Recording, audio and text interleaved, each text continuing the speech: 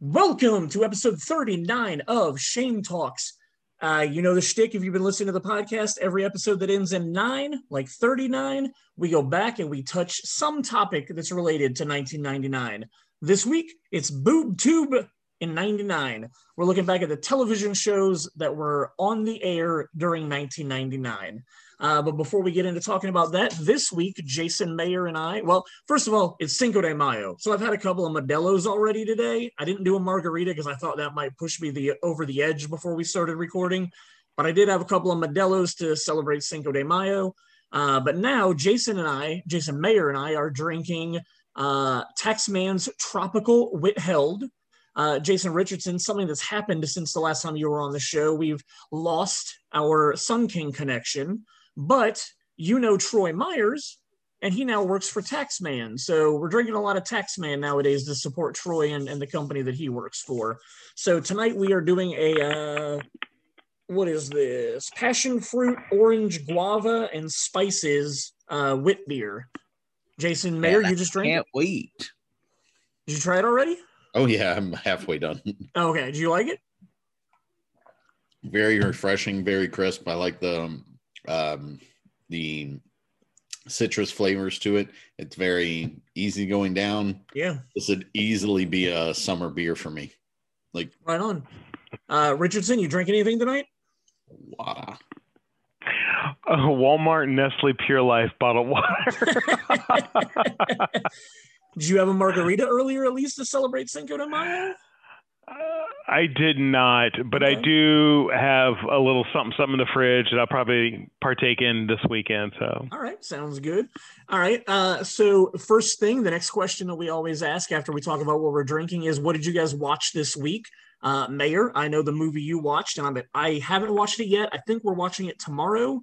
But why don't you talk about Mitchell versus the Machines? Mitchells versus the Mitchells versus the Machines was supposed to come out last year from Sony Animation. I believe it was Sony Animation. And it was called Connected when it was supposed to come out in movie theaters. It was sold to Netflix, and they just released it this past Friday.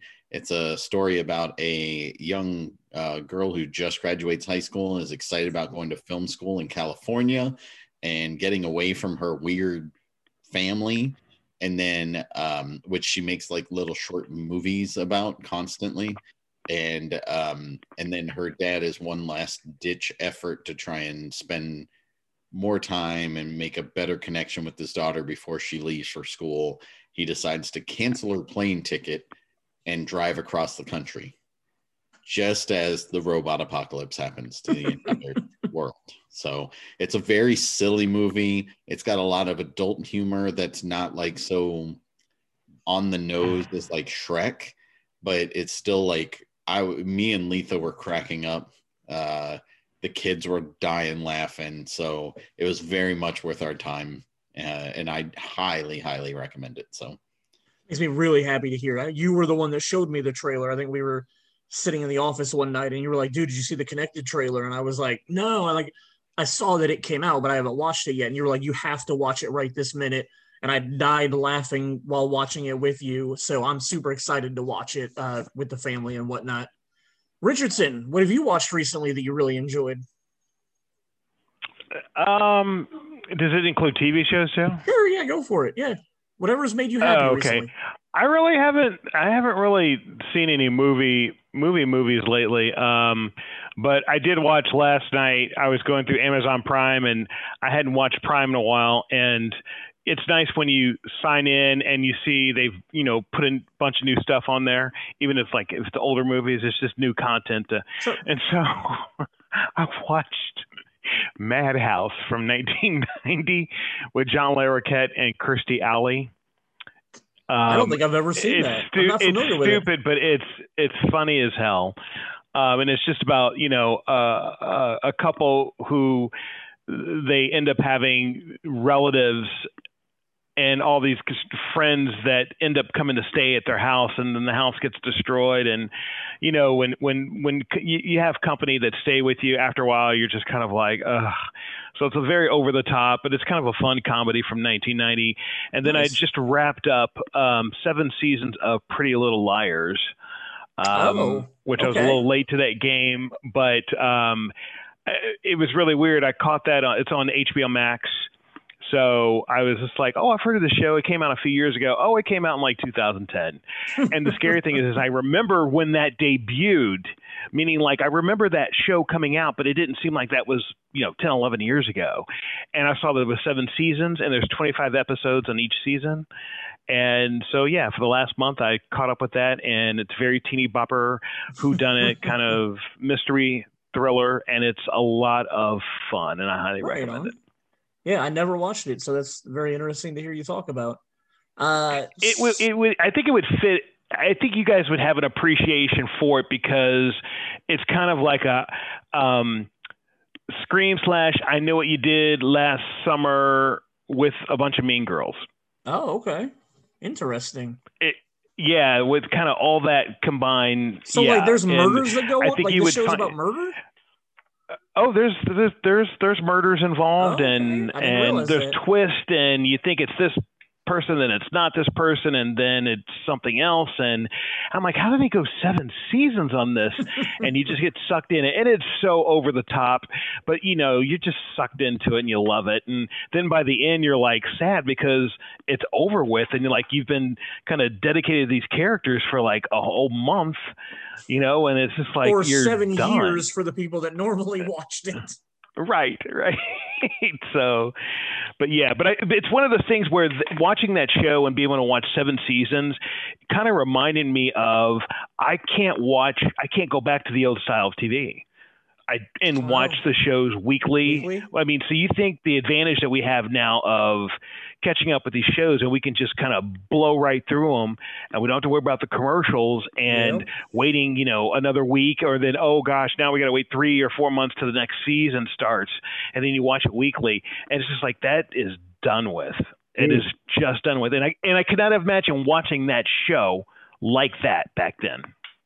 Well, see, but that's the thing that I love about things like The Mandalorian and WandaVision and like Falcon Winter Soldier. Like, I appreciate that I only get one a week because it gives me that, like, the water cooler for a week. Like, I'm texting all my friends on Friday, like, did you watch Captain America? Or like, have you seen like the new Falcon Winter Soldier episode? Did you see this? Or do you think they're leading up to that? Like, I enjoy the ability to have that like week gap where my friends and I can like ponder and question what we think is going to happen. Now, 90% of the things that we think are going to happen don't end up happening, but it's still just, it's that fun water cooler week where we get to like think that we're smarter than the writers and we know what's going to happen. Like, but there's only like 12 episodes. There's like 12 episodes, but imagine a season having 25 episodes and you go basically more than half the year. And then you have the pauses in between where they take breaks during the winter and then it comes back, in the following year. And I'm just like, how do we do TV like that? It was can I ask you this? Were you a Lost fan? Did you watch Lost when Lost aired? Or did you do that later? I didn't. I did not watch Lost during its normal. Gotcha. I got into Lost when I just happened to, someone gave me for Christmas the first season, right?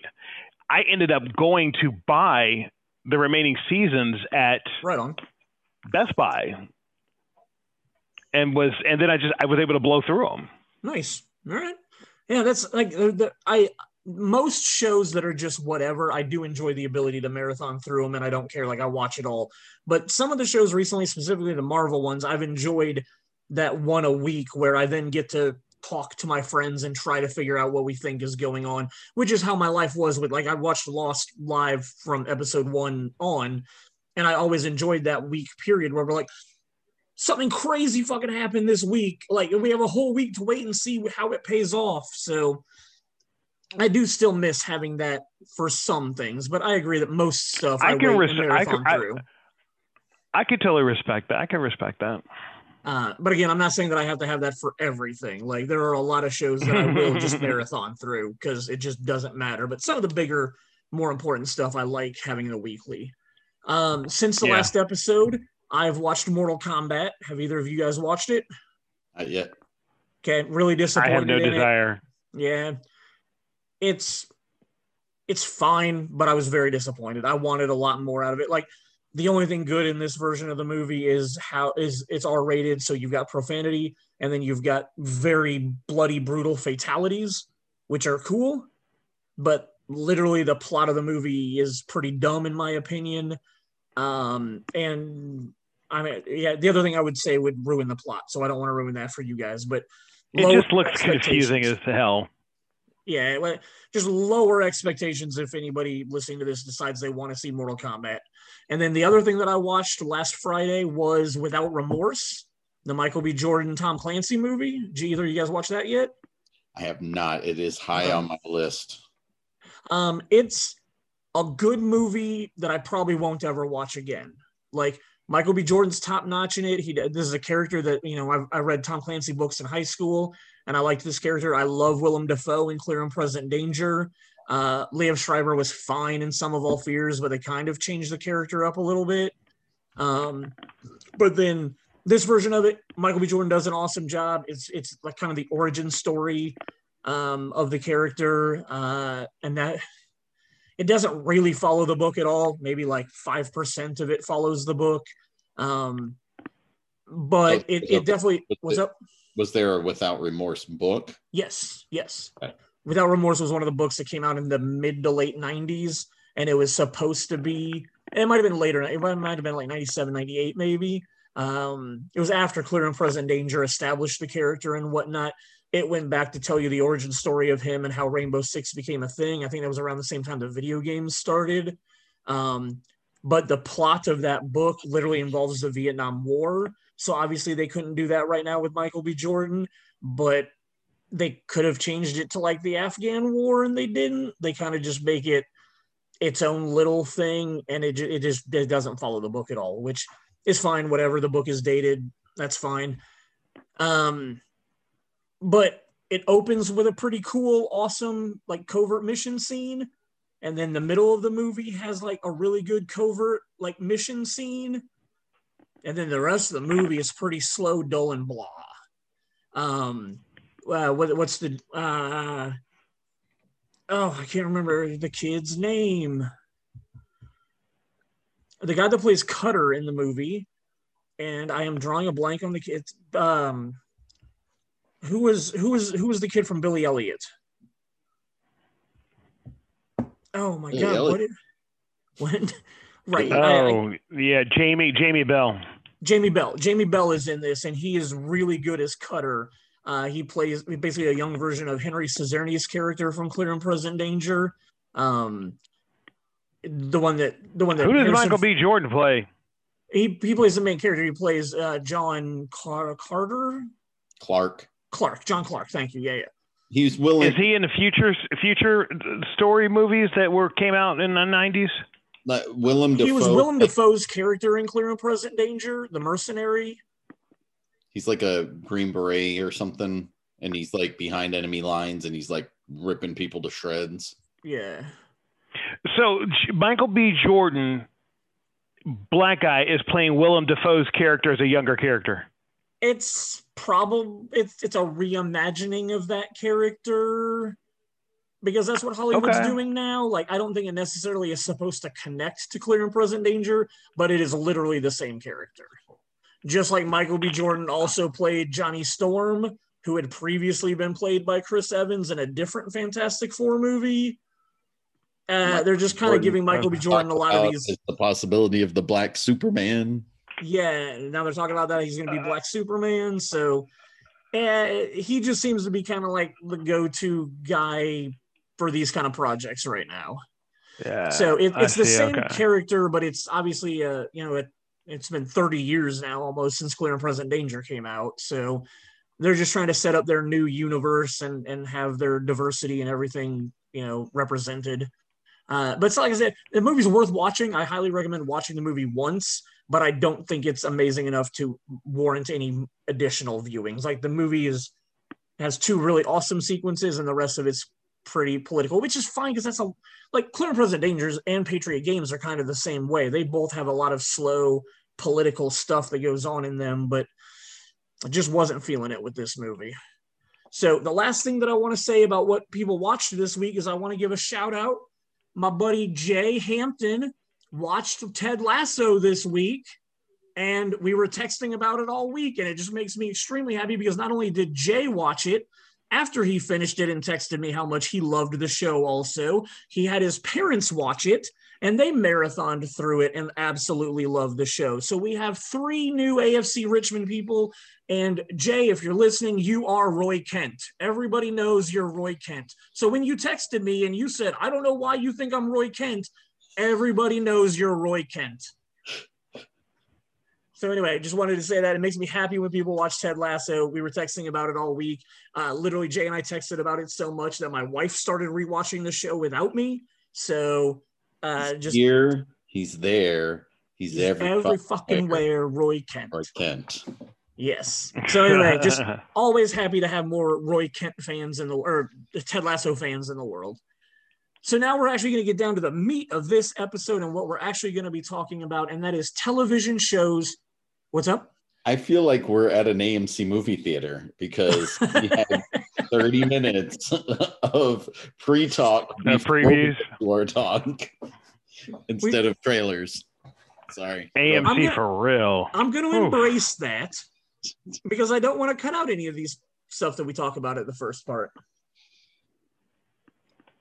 I was going to say, also, if you are listening, Bad Batch, if you're a Star Wars fan. Oh, yeah. Oh, yeah. It's awesome.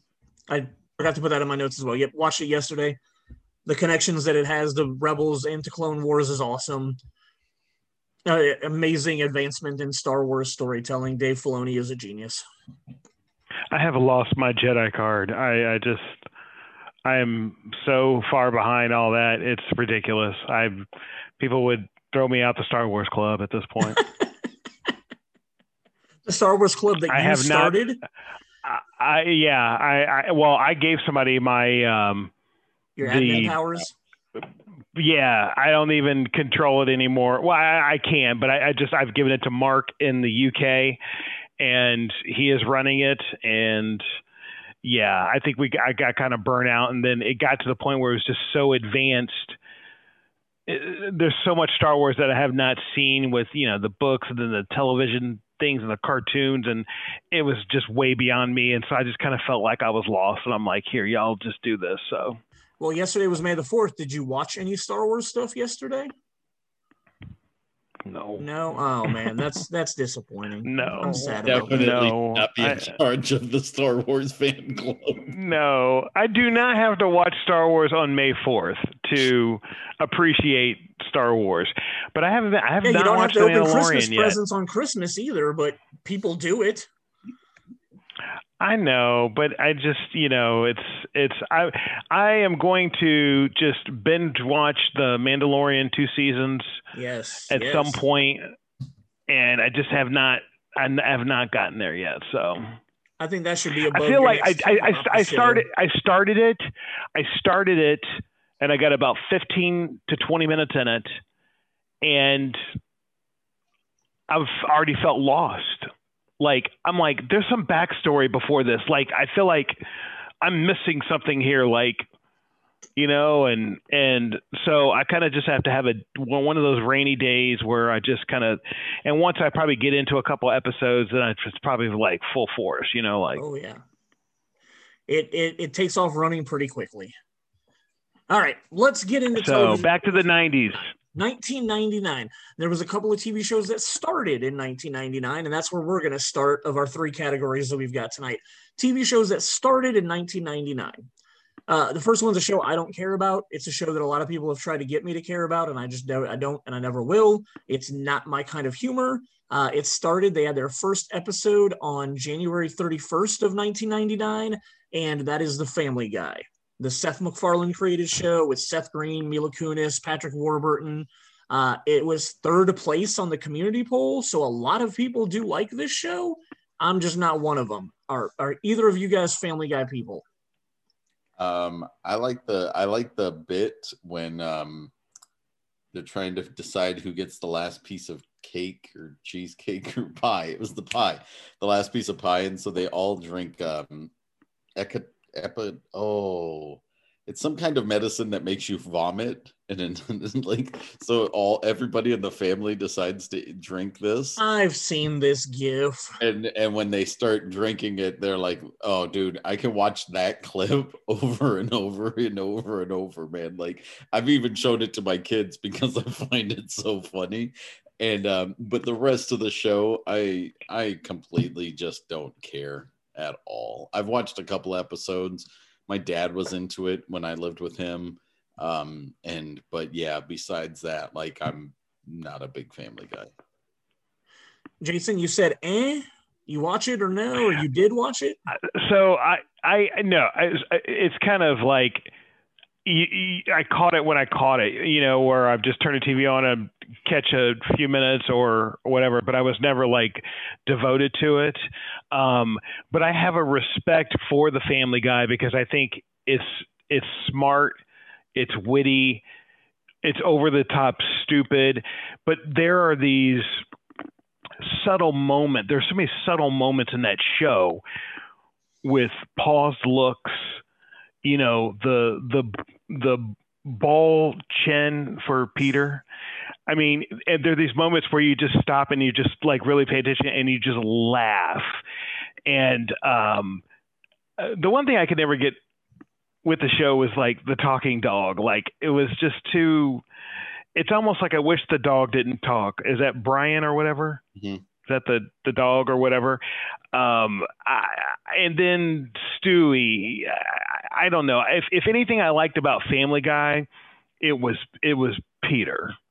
And there's one episode where I don't even know what the episode was about. Did you watch this, Shane, all those shows? No. There's this episode where it's Peter and some other couple guys or whatever, and they're standing in front of this elevator and they have to guess the code to get into for the elevator doors to open, right? So they can get away from whatever, get into something. And so the code voice says, what's the worst male name ever? And all the guys are like, and Peter just goes, Keith. And then the doors open. It's just the way he's like, I never would have thought the word Keith as like being funny, but it's the way Peter just out of nowhere is like, Keith. And I just like lost it. So it's little moments like that I think make the Family Guy, like, I could see why this show is very popular and I have a respect for it. So right on. The next show that began the next show that began in 99 only had 18 episodes. It only lasted one season. I'm pretty sure it was on Fox if I remember right, but I don't hold me to that. But it's Freaks and Geeks, which is one of my all-time favorite like high school set shows. Like, after stuff like Dawson's Creek and Saved by the Bell, like Freaks and Geeks is amazing. I love the entire cast.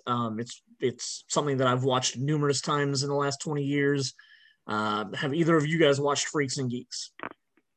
It is on my list. I like Paul Feig as a director, and so him being the creator, that it's on my to-do list to watch. And you look at all the celebrities that came out of that show, James you're Franco, like, oh, I realized Seth they were Rogen, Jason Segel, Busy Phillips, John Francis Daley, Martin Starr, Sam Levine, Linda Cardellini. Like, the entire cast is top notch. Some of the funniest people working in Hollywood now.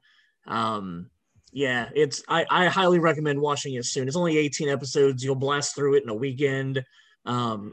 It's a perfect encapsulation of the 80s. Like, it's like the funnier version of the Wonder Years. Like, it kind of deals with some of the same like teenage growing up like drama, but it just presents it in a much funnier way than the Wonder Years ever did.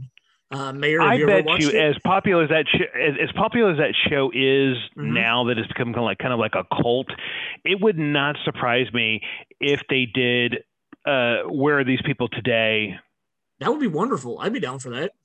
Of that show, like, I bet you. Sure. Anyways, go ahead, Jason. Mayor, have you watched it at all? Sorry, I looked it up. It was NBC. It was not Fox. Okay, thank you. So I fixed that. And then the other thing is I watched the first 2 episodes of this show and I just couldn't get into the humor at all. So, Oh man, did not this make isn't it the to second episode the party? I can't remember, dude. Like I think the second episode is where they have the party. I watched these on Netflix probably 5-6 years ago. And like I said, I got through the first, maybe it was the first 3 episodes. I don't remember. All I can tell you is I wasn't into it.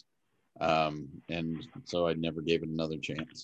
Oh man, I'm sad to hear that. Like one of the very early episodes is when they have a party at their house and they buy a keg for it, but then they get scared of all their friends getting drunk, so they hide the keg in one of the kids' bedrooms and give everybody fake alcohol. But then a couple of the kids end up getting super hammered on the keg that's in the bedroom, and like Martin Starr is just laying on the floor, like just rambling crazy like stuff. Like I don't know. I'm sad that you didn't gravitate towards it. Is that the Hobbit guy? No, Martin Starr is like he's in the most recent Spider-Man movie. He's the teacher. He's got like long black straight hair.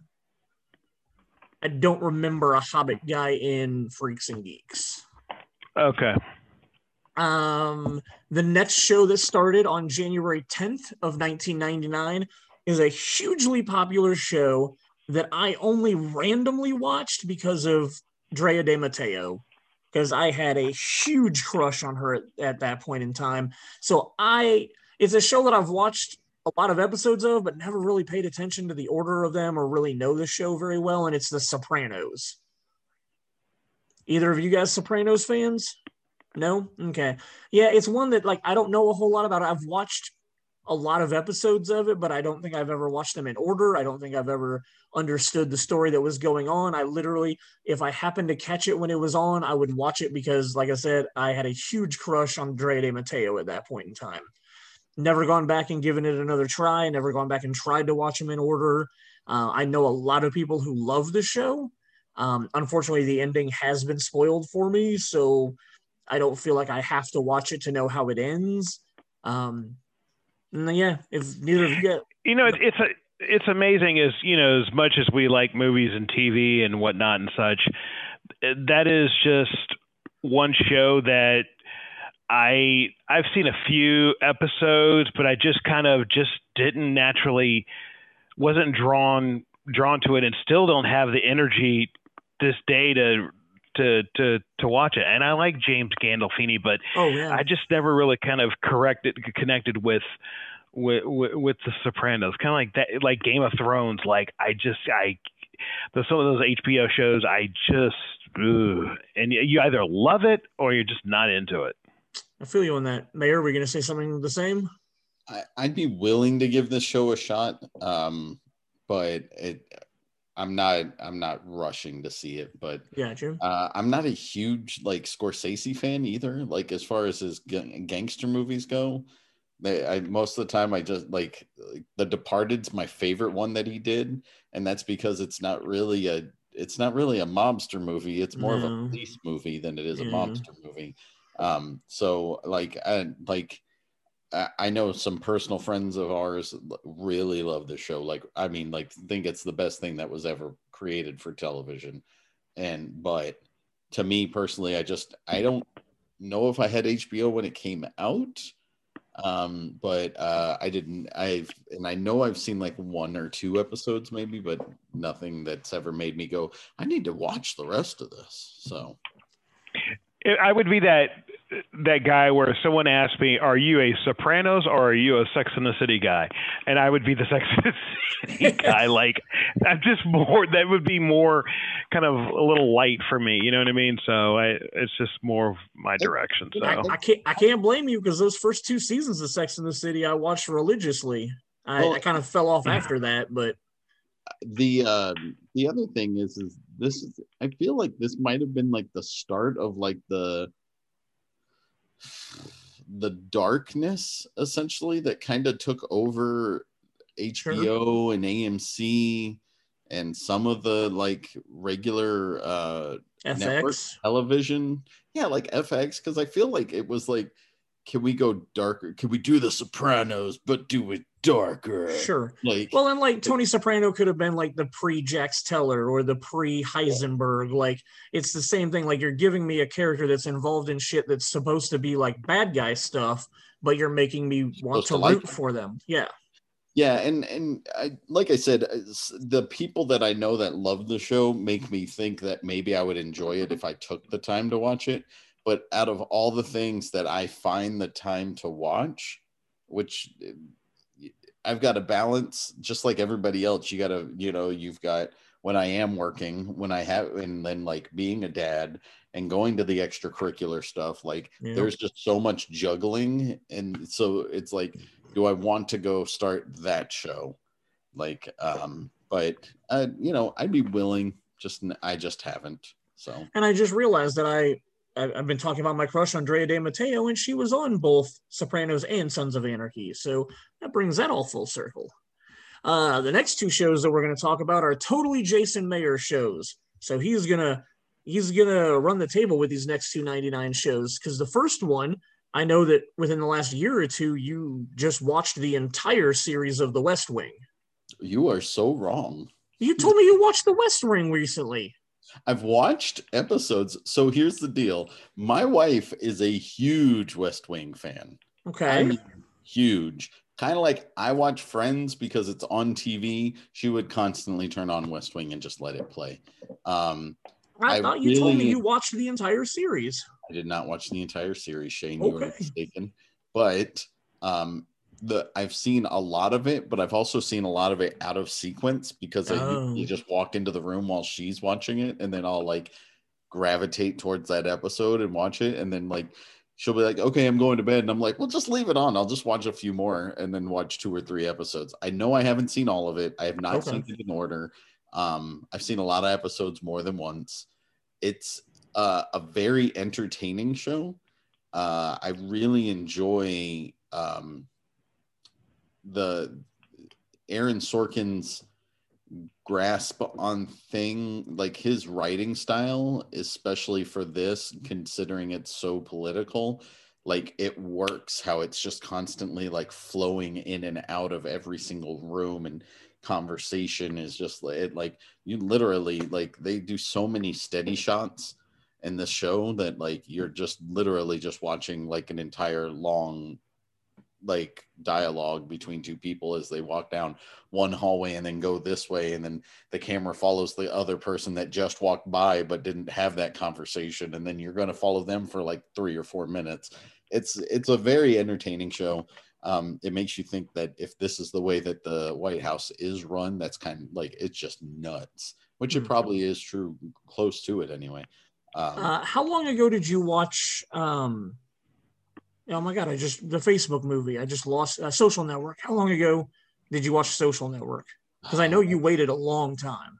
I want to say that I saw that right before the pandemic.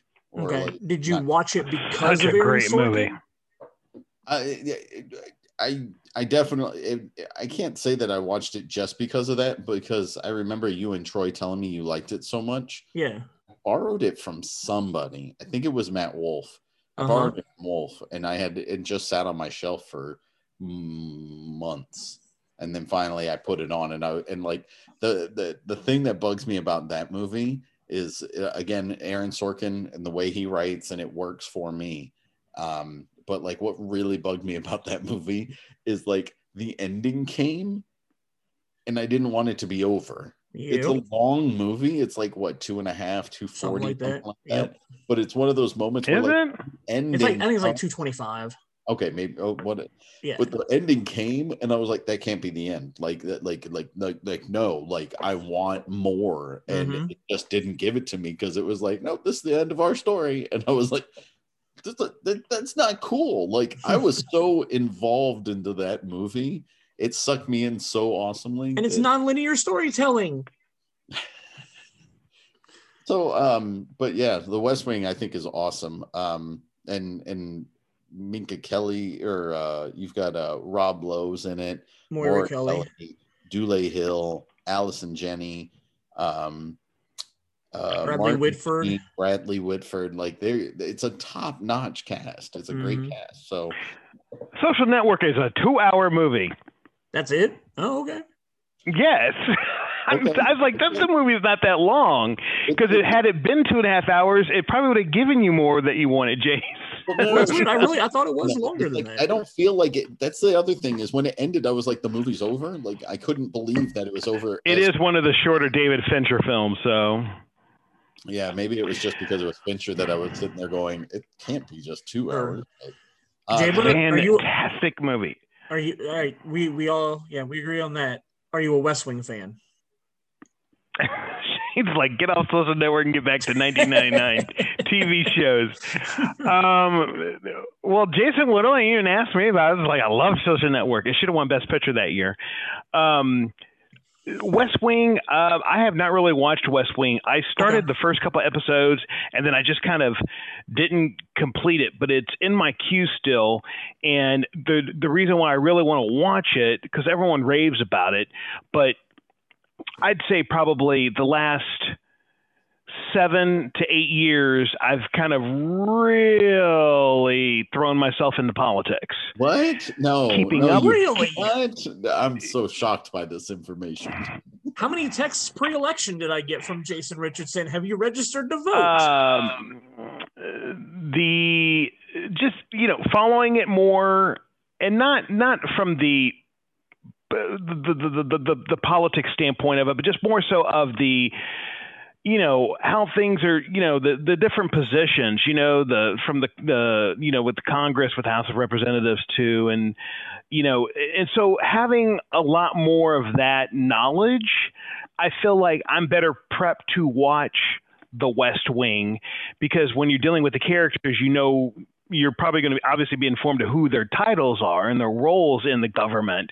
So I feel like I have a better tune-in antenna now to watch that show and understand these people's roles that they play in government, more so than, if you go back 20 years where I wasn't really into government and didn't really know a lot of the government roles per se. And so I feel like I'd be more in tune into it now that I know a little bit more. Nice. I don't care about politics, so I never watched The West Wing. So we can move on now. So the next show that you've tagged. You need to, Shane. Jason, take it for the next show. I'll be right back. Next show is Angel, which was it premiered October 5th of 1999. It was the spin-off of Buffy the Vampire Slayer. This takes her vampire boyfriend from seasons 2 and 3, and he leaves Sunnydale, California, which is a fictitious town, and he moves to LA, and he ends up becoming a private investigator, and he deals in the paranormal at that point. You loved that show, didn't you? David Boreanaz, Charisma Carpenter, Glenn Quinn, God rest his soul, and Alexis Denisof. The first season of this, oh man, actually the first 2 seasons of this are really top notch for the sci-fi fantasy that I really enjoy. David Boreanaz was my man crush, especially at this point in time. Because you were crazy about Buffy, right? Oh yes, give me Sarah Michelle Gellar. Okay, I just remember you going on about something about that show or whatever. So, anyways, go ahead. I watched David Boreanaz on SEAL Team still to this day. If you're into operating and stuff like that, I think I don't know how technically correct it is, but I enjoy watching the show. But yeah, David Boreanaz plays an immortal, or plays a vampire who has a soul, and so he feels bad for all the crap that he did while he didn't have his soul as a regular vampire. But yeah, like, it's just, this show does some really silly stuff. There's an episode later on in later seasons where he becomes a puppet. He gets transformed into a puppet. I have actually seen that episode. That episode's hilarious. But like, there's never so seen much that goes on. If you're into the Buffy universe at all, you should have watched this already. If you haven't, you need to make sure you do. But I've yeah, still got another season and a half of Buffy to finish, and then I plan to start Angel. I just don't know why it's taken me 8 years to finish Buffy. it's tough though, because it's one of those things where like when I was watching them at home on DVD, there were times where like I'd be like, oh, I'll watch this episode, but then I found myself like actually plotting out like this episode of Buffy, then I'd watch that episode of Angel, then I have to swap. I kept swapping discs after every single episode Because so that I there's could a watch season them or in two where they overlap, right?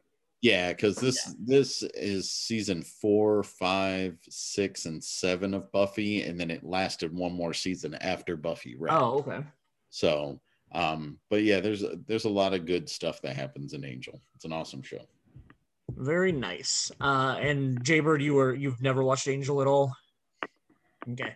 I've watched a few episodes here and there, completely random ones. I've seen the puppet episode at least 2 or 3 times just because not even knowing the plot of Angel in like the 4th or 5th season, whenever that happens, or what, very late in the show, not even knowing what was actually going on, it still is absolutely hilarious. Like it's essentially a bottle episode that even I could follow what was going on in that episode.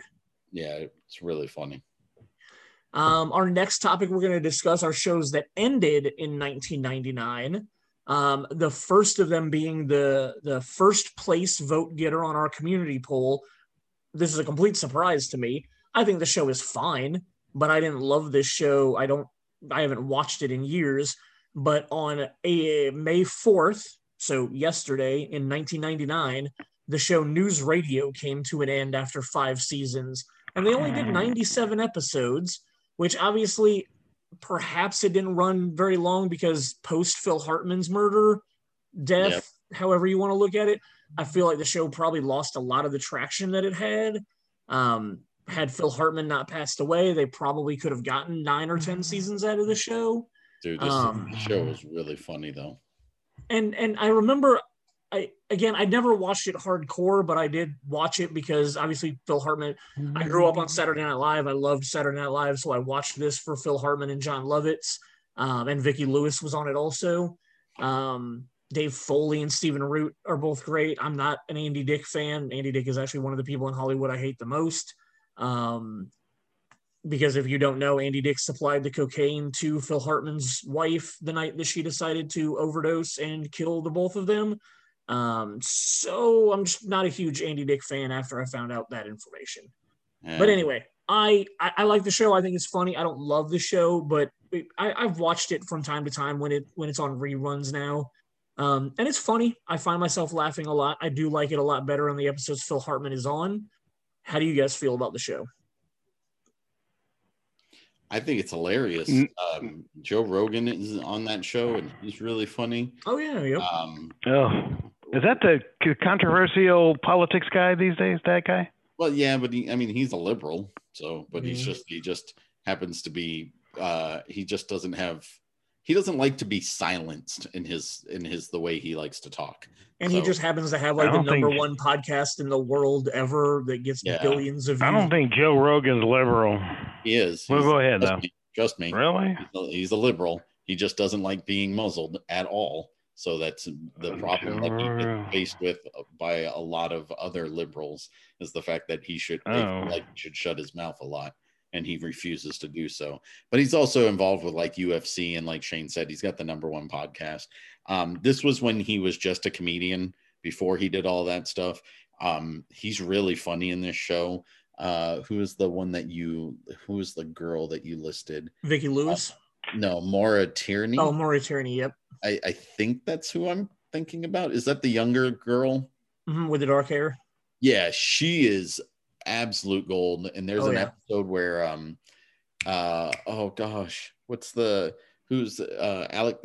David Cross. David Cross plays the brother of somebody, and in the entire episode, you find out that he has been faking a brain injury for like a decade and a half, and he's acting like he's retarded or like mentally challenged, but the entire time he's not. And so he keeps hitting on her the entire episode. Every time everybody would leave his family members all thinking, like, he literally has convinced his family members that he has this mental incapacity.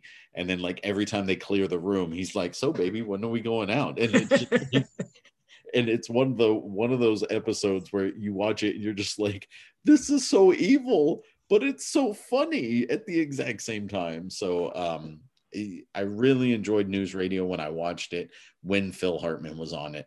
I think I stopped when they brought in John Lovitz to replace. I think it was John Lovitz that they brought in to replace him. That sounds right. I believe it was, and I did not care for that. And it might have been just me holding on to the Phil Hartman aspect and just been like, I don't want to watch the rest of this anymore. Yeah, I'm totally with you on that. But yeah, like it's a fun show. Jaybird? Nope. Didn't watch it. Didn't care. Interesting. So the next show that ended in 1999, they had a 3-part finale that aired on May 18th was part 1.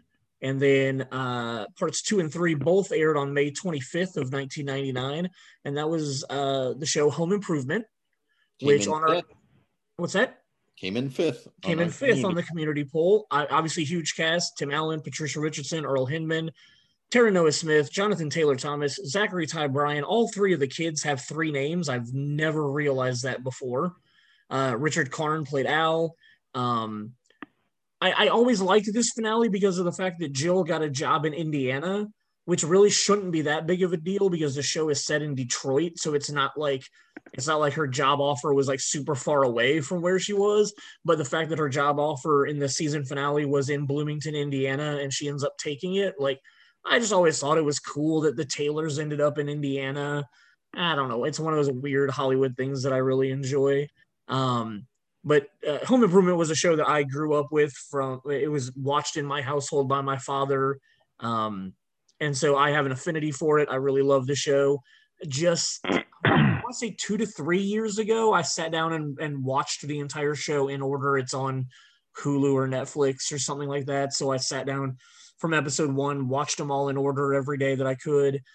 And I still really enjoy the show. I think it holds up. I think they did a good job of dealing with a lot of social and political issues and stuff like that for being in the 90s. It's stuff that's still relevant today. They could totally bring that show back today. And it would be great. I know Tim Allen's got his like Last Man Standing, I think is what it's called. It's on like its 9th or 10th season now. I think that one's been canceled though. Yeah, but I think this year was their last season. Like I think it's just been canceled. But I think it went like 9 or 10 seasons, which is crazy because it's one of his daughters is the girl from Justified, who literally looks like she hasn't aged a day since she was on Justified. And that was 10 plus years ago. But I happened to, this last season, they did a crossover where they actually brought his Home Improvement character onto the show. And so it was really kind of cool to see Tim Allen doing the double role of his character on Last Man Standing, interacting with Tim the Toolman Taylor. So now I don't watch Last Man Standing regularly. It's another thing that if it's on and I put it on because I'm doing stuff, I'll watch it and it's funny. I can't remember the woman that plays his wife, but I think she's a pretty funny actress. Wilson? Who is it? Nancy Wilson. Is it Nancy Wilson? The chick from So I Married an Axe Murderer. Yes. Nancy Wilson doesn't sound right, but it could be. But yeah, she's her name is Nancy, but the last name you got wrong. Nancy Travis. Thank you. Yes, yeah. So I really enjoy her on the show. I think she's pretty funny, bouncing off of him in the same way that Patricia Richardson was in Home Improvement. Either of you guys fans of Home Improvement, and do you remember watching the finale at all?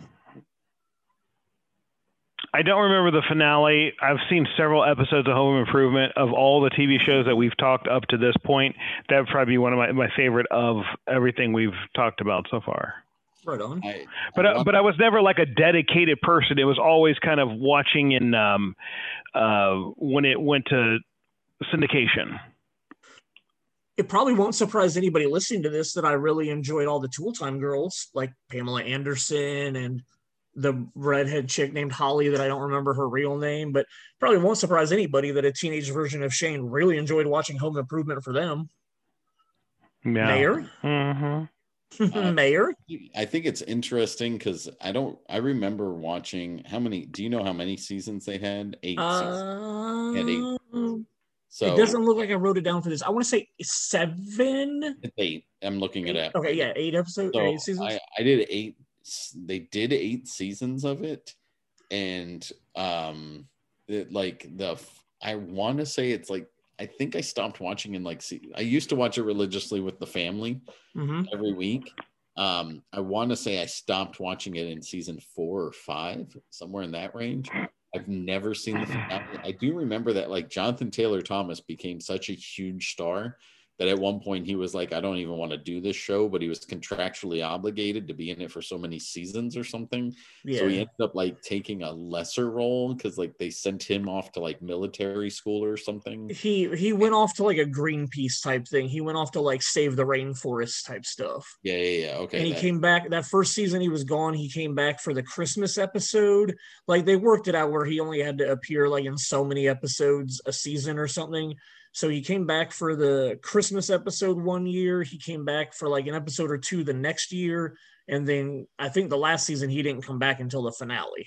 Yeah, I'm not so I don't think I've ever seen the ending of this show, but I will agree with you that all the Tool girls were awesome.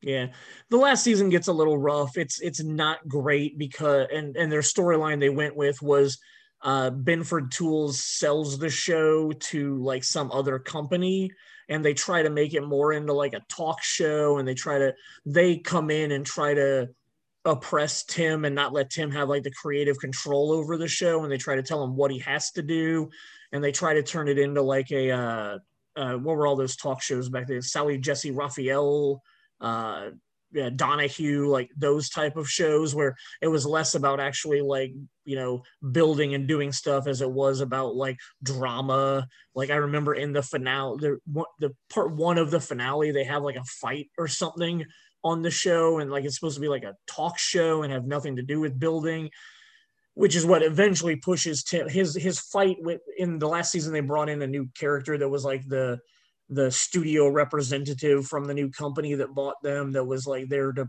produce and change the show, and Tim and him butted heads a lot. The last season's not that great. It's kind of rough to get through, but yeah, like it is what it is. But there are some really good Home Improvement stuff that goes on throughout the course of the show.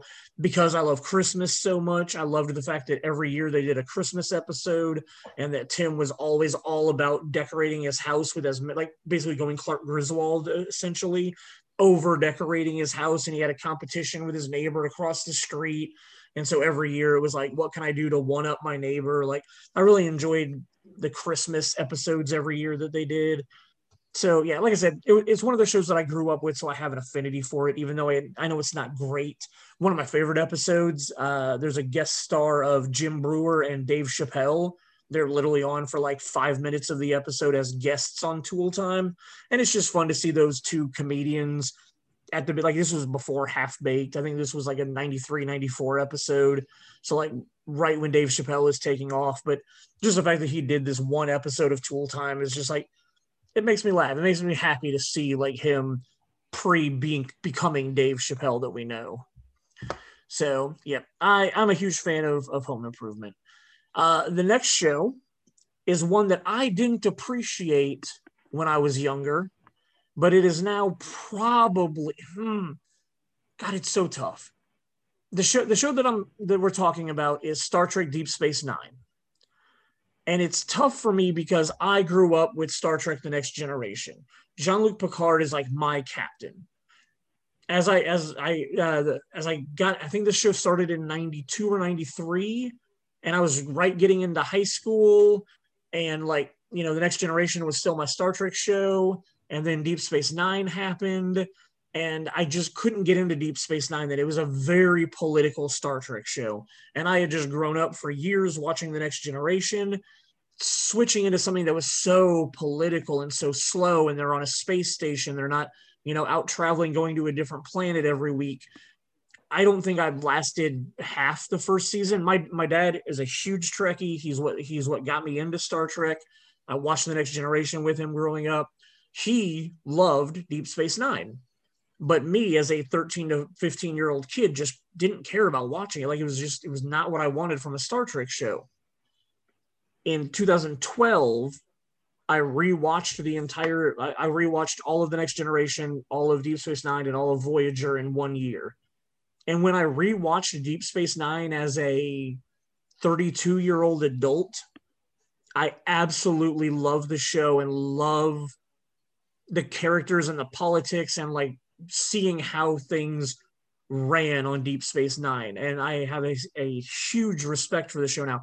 It's tough for me to say that I like it more than The Next Generation, but I mean, because like even Benjamin Sisko isn't a captain at the beginning of the show. He's just the commander of the space station. It's like 4 seasons into the show before he officially becomes a captain in Starfleet.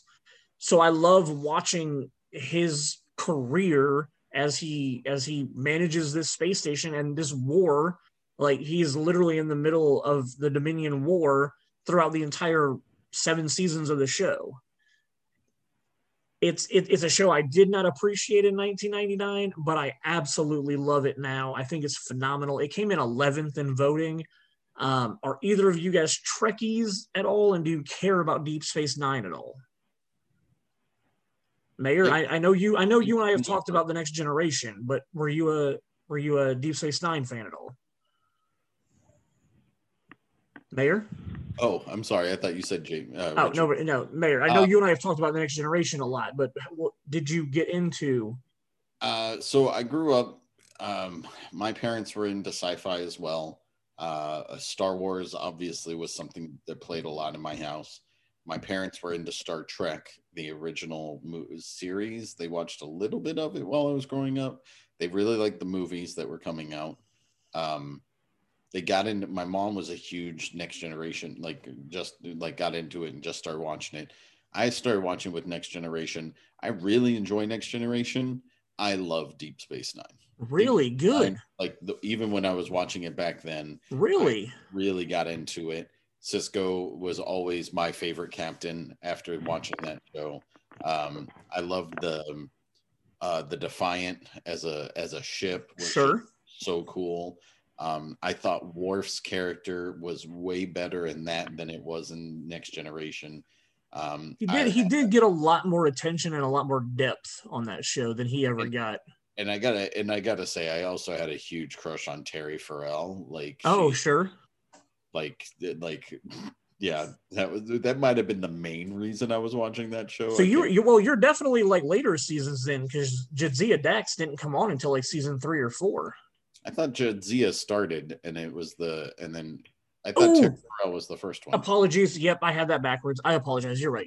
Yep. Yeah. When they changed her, I kind of started losing interest, but I still really dug a lot of the stuff that they were doing with that show. So that was I remember it being on at 10:35 on Fox 59 every single weeknight, and I can't tell you. I mean, easily all throughout my high school years, I probably didn't go to bed until 12:30. Nice. Because I used to watch that, and then I immediately switched. That hasn't changed. Huh?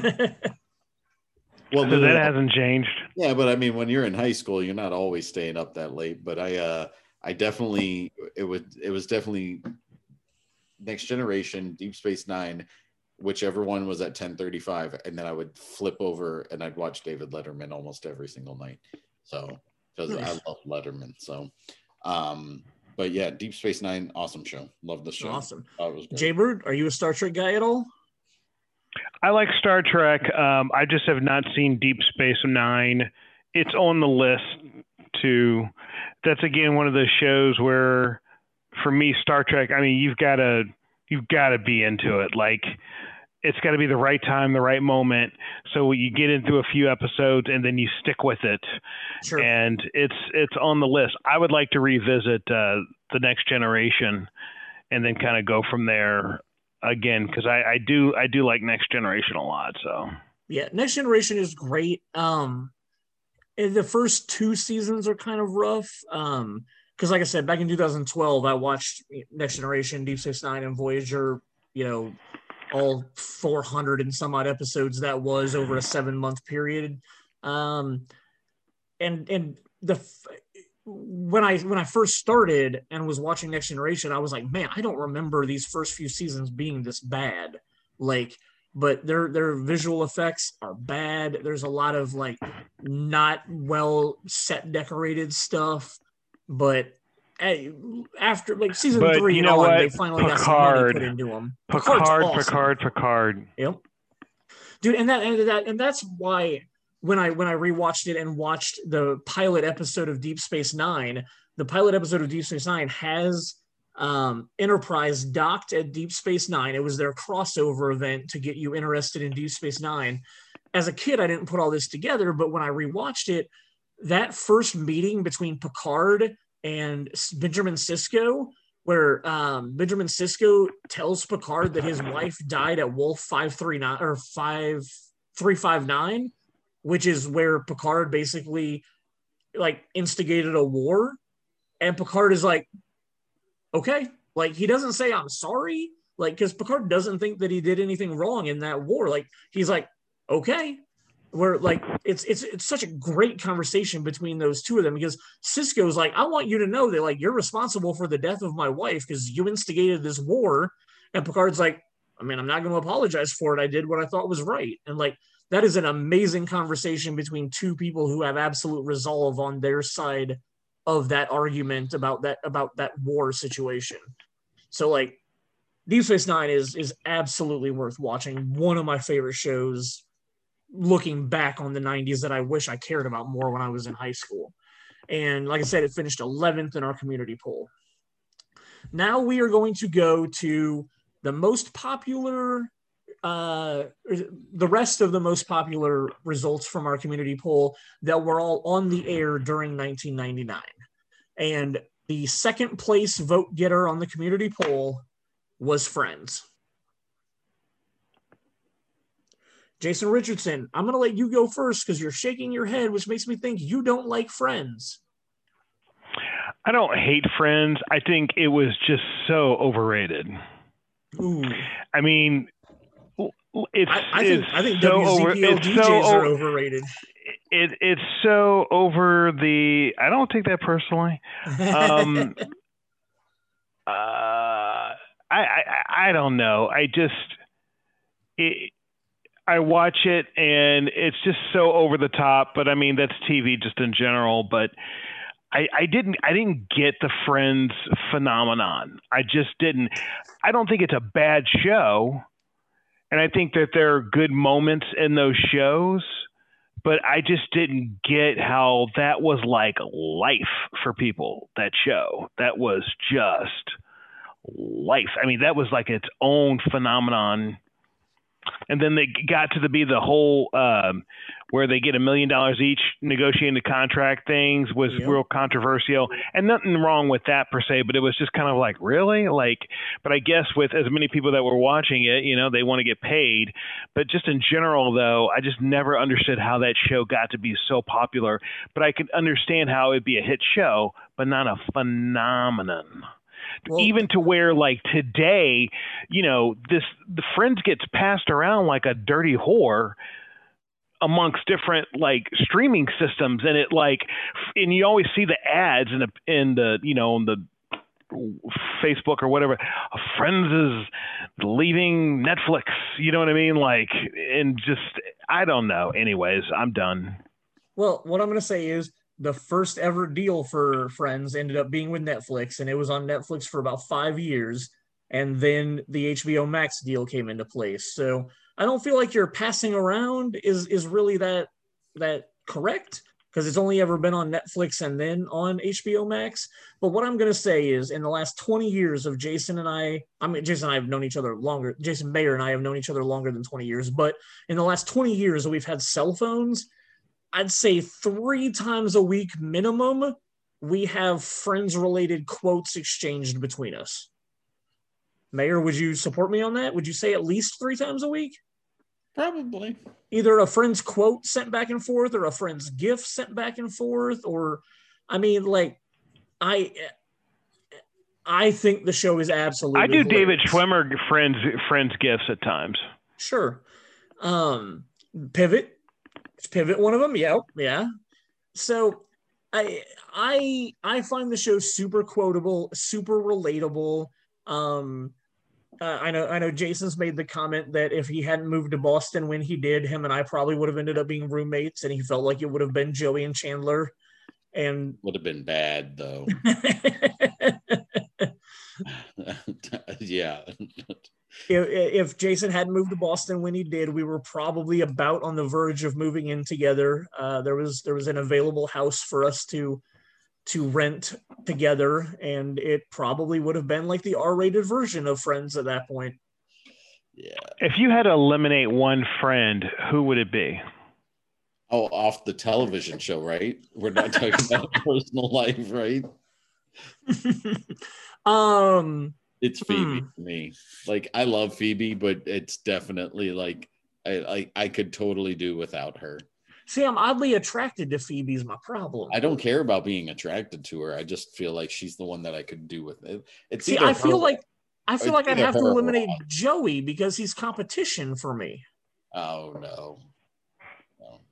Yeah, But again, I feel like I could also eliminate Ross because I don't feel like him and I would get along at all. Like, I feel like he would not enjoy my antics.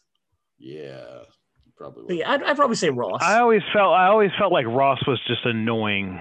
Oh, he is. Yeah, for sure. But I mean, like, that's the role he fell into with that show. Like, yeah, he was a divorced guy who was annoying. So, but yeah, so Friends is one of my all-time favorite shows. That they ended up doing a total of 236 episodes of the show. The season 5 finale happened in May of 1999, which is the one in Vegas, which is an absolutely phenomenal episode that ends with Ross and Rachel getting married in Vegas because they're so drunk. Hello, Mr. Ross. Hello, Mrs. Rachel. Mr. Rachel. Mr. Rachel, yeah. Mrs. But yeah, so that was kind of near the height of the show, in my opinion. The first couple seasons are okay. I want to say seasons 3 to 6 are probably my favorite. 7 to 8 are fine, and then 9 and 10 are lower on my list of the show. Oh man, Mayor is tired. I'm good. It's just here. We got a lot more TV shows to go through. A lot more TV shows. So let's move on to the 4th place in the community poll, which is a show that I've watched some of. I don't love it. I don't hate it. It's okay. I've never been obsessed with watching the show, but they have done 731 episodes of The Simpsons over. That is insane. It's in like 36 seasons, 40? No. I was going to say it's our 4th place. It's 4th place on the poll, but they've been like 30 some seasons of this show. 731 episodes is insane. In 1999, Oh, go ahead. They were in their 10th season is all I was going to say. But what were you going to say? I think that the thing, I never got like sucked into the Simpsons where I watched it weekly and such, but I have such again, kind of going back to that Family Guy, a respect for the show. It's the longest running show, I think, on television, right? Yeah, I think so. But the one thing that, from a nostalgia standpoint, that The Simpsons has a special place in my heart because I can remember when they did the little snippet things on the Tracy Ullman show. Sure.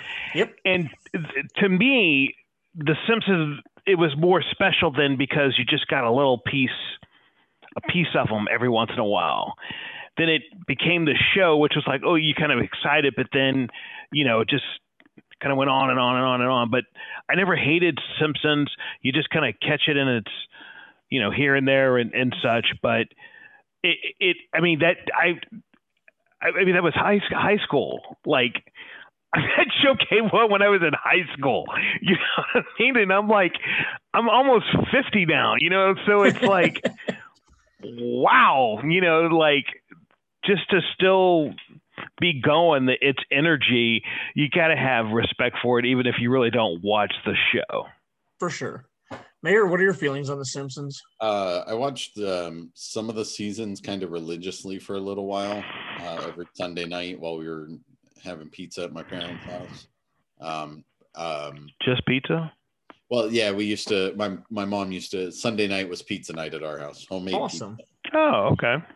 Homemade pizza night at my parents' house, and We used to always have pizza and always watch The Simpsons. And I fell off at some point, probably just while I was in high school and got too busy with stuff. And then I didn't. What's all the same? Well, and I don't find it funny anymore. Like the kids started, right. Like the kids had it on the TV at one point just for whatever a couple of years ago, and it was like within like 5 minutes there was like multiple homosexual jokes, like not even like funny, like it just was like, it just feels like you're doing it because you can do it, not because it's funny. They were boob jokes, and I mean, like, it was all in the span of like a very short period of time, because I was like, oh, they can watch The Simpsons, it's no big deal. And I had the TV on and I was like reading a book or something, and then like hearing these words go through my brain while I'm trying to read a book, and I was just like, yeah, no, we're done with this. Like it's definitely, and not that it was ever made for children, but I thought it wouldn't be that big of a deal. But yeah, I thought the movie, when they did the movie that came out in theaters, what was that, late mid 2000s, like 2007, yeah, somewhere around there. Yep. I really funny movie. I enjoyed the movie a lot. Movie was okay. I remember not hating it. It kind of felt like old school Simpsons to me, and then but I don't think I've watched a single episode since then.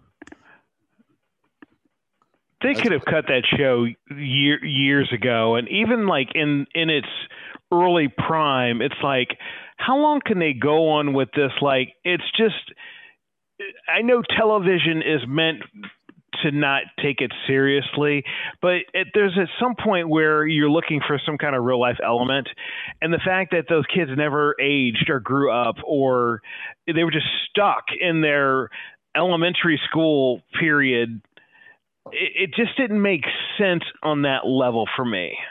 Well, you want to talk about another show that doesn't make sense for the same reason?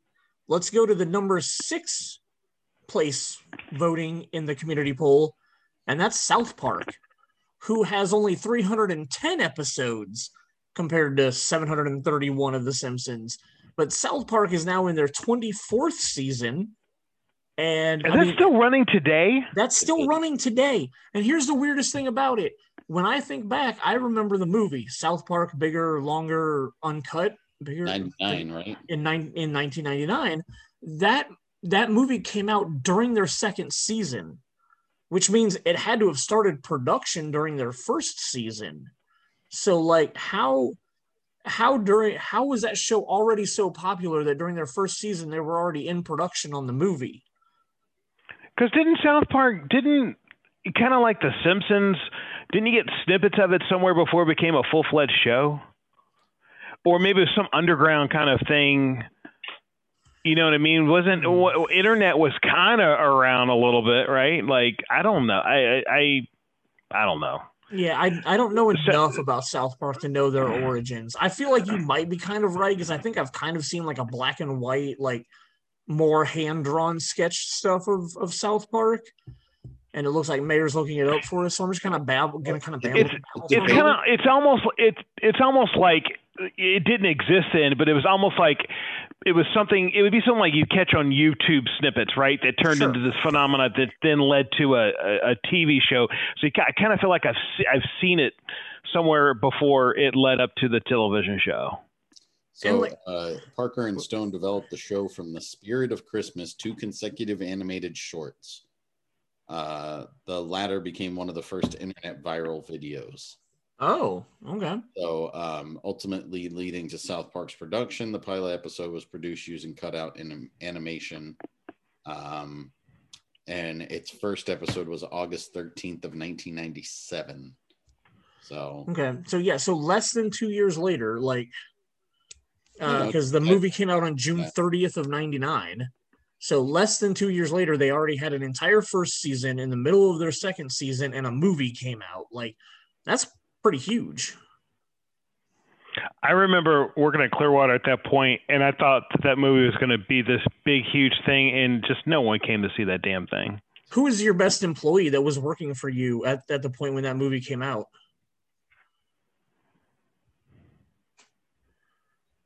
Nobody. What? What are you talking about?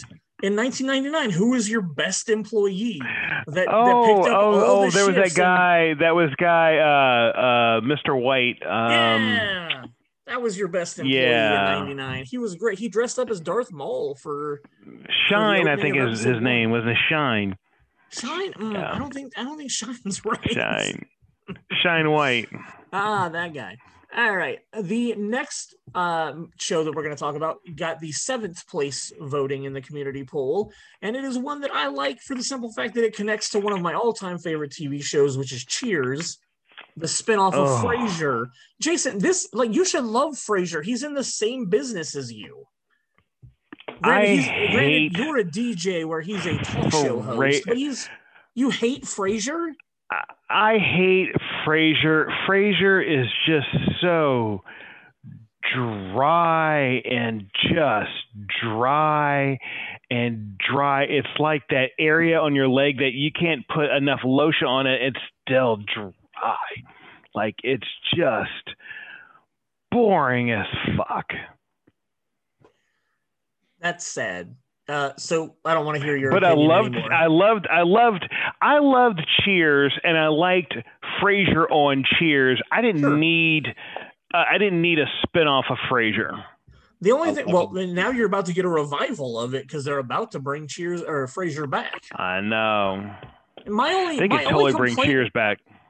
I would love to bring Cheers back. That would be phenomenal. The one thing that I always disliked about Frasier was how they were trying to distance themselves from Bebe Neuwirth. I'm drawing a blank on her character's name. Frasier and Lilith. Thank you.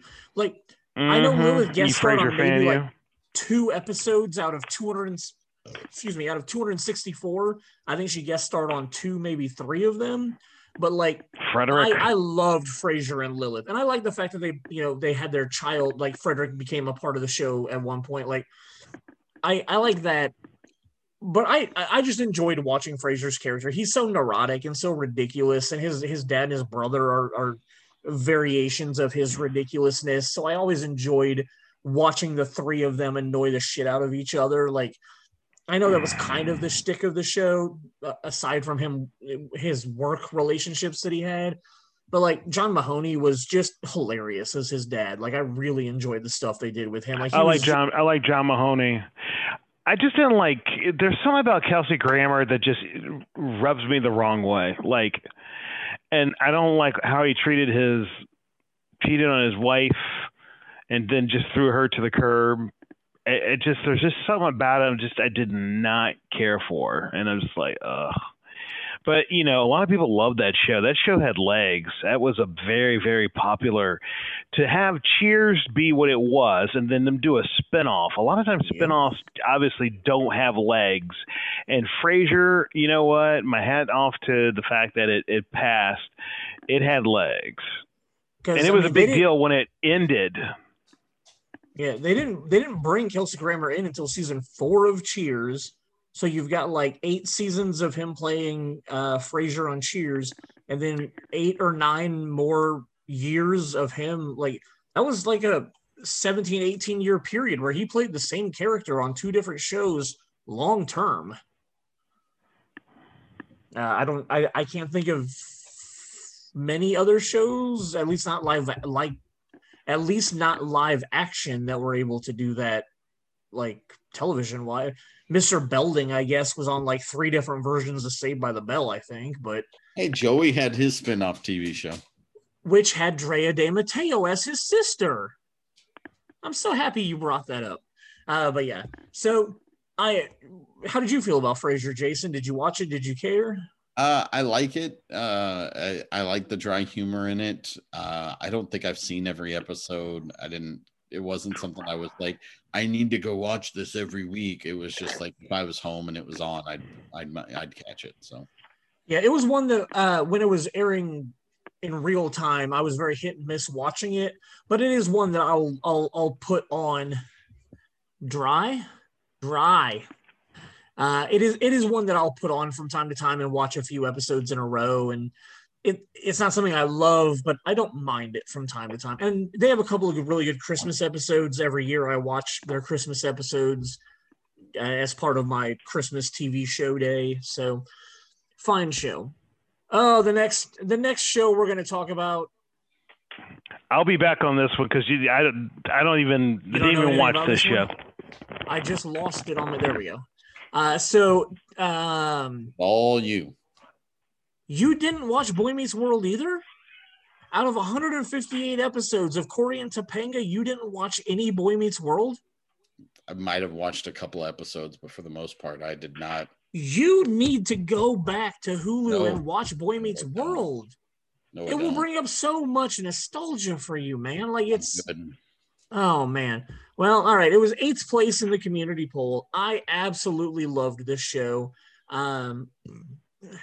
It ended in 2000, so we were in the second to last season, and this season involved Cory and Topanga's wedding.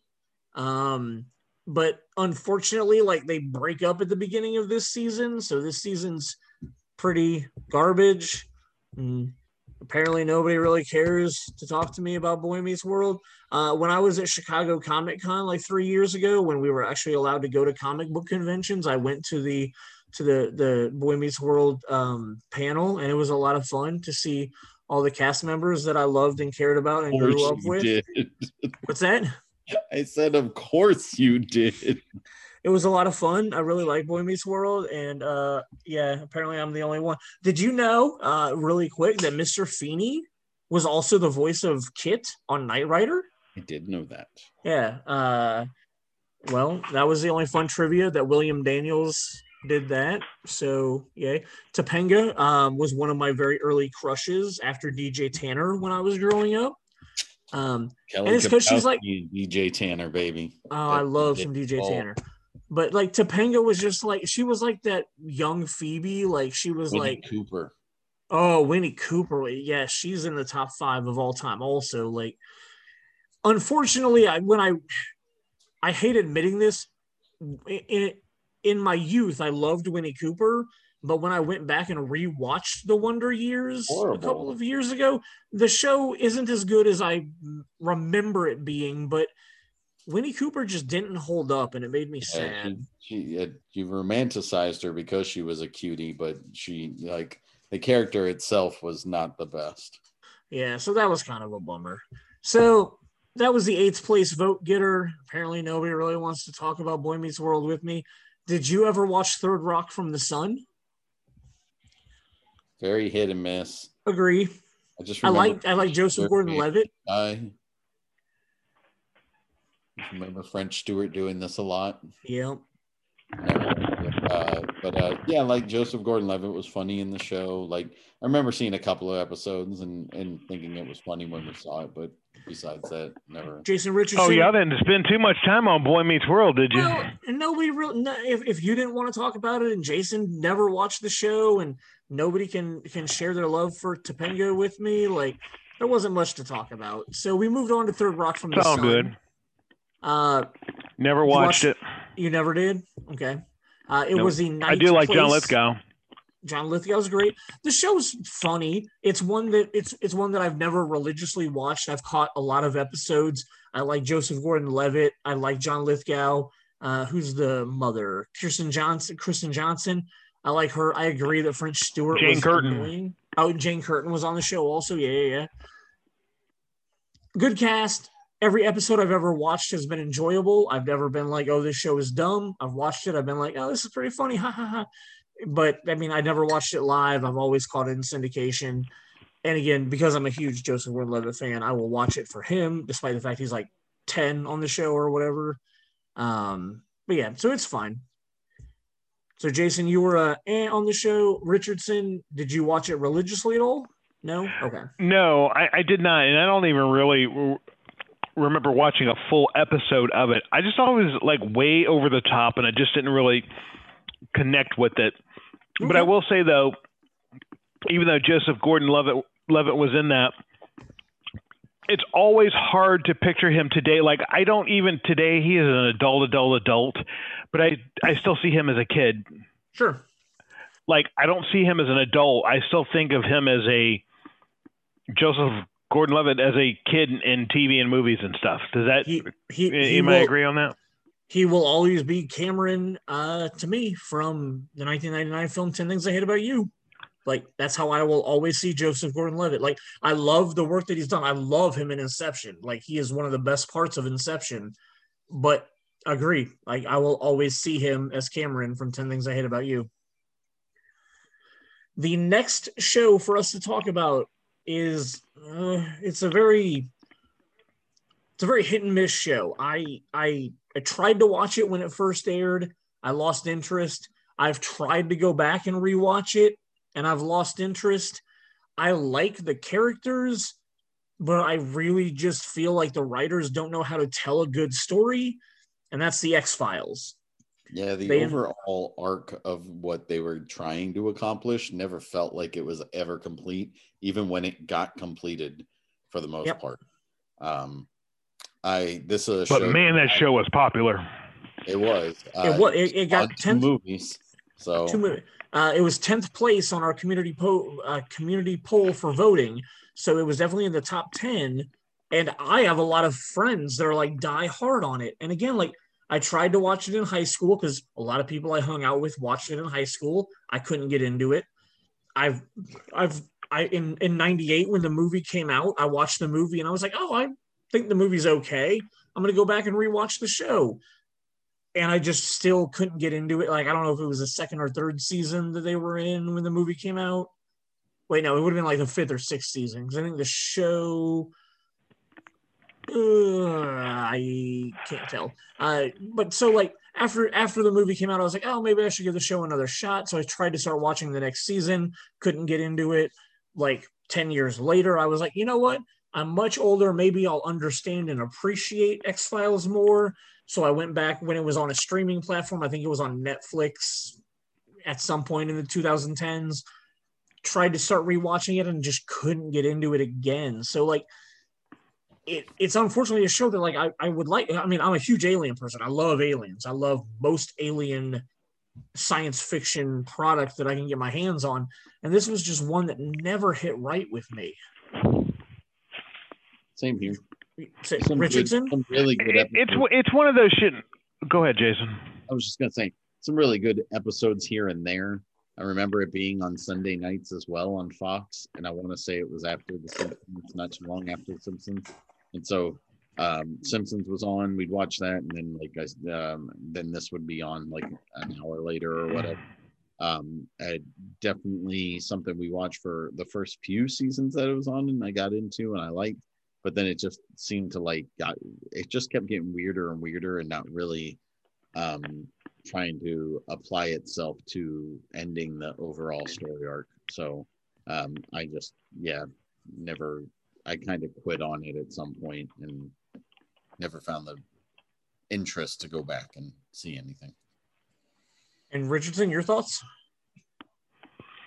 It's one of those shows where I wanted to really get into it because everyone else was, and I just was like, I'm just not connecting with it. And it may be one of those things where, you know, I'm like 66 and retired, and, you know, we're doing virtual streaming where we can put the thing over our head and be in the show, and I may get into it at that point. You know, it's only 15 years away, man. Oh, man, we'll see if we all last that long. We'll see if the world doesn't crumble before then. So we got two shows now that were suggested by people on the community poll, and there are two shows that I like, that I really enjoy, so I wanted to make sure that we brought them up. They weren't the most popular on the voting, but they were shows that at least one of them I know Mayor is a fan of also.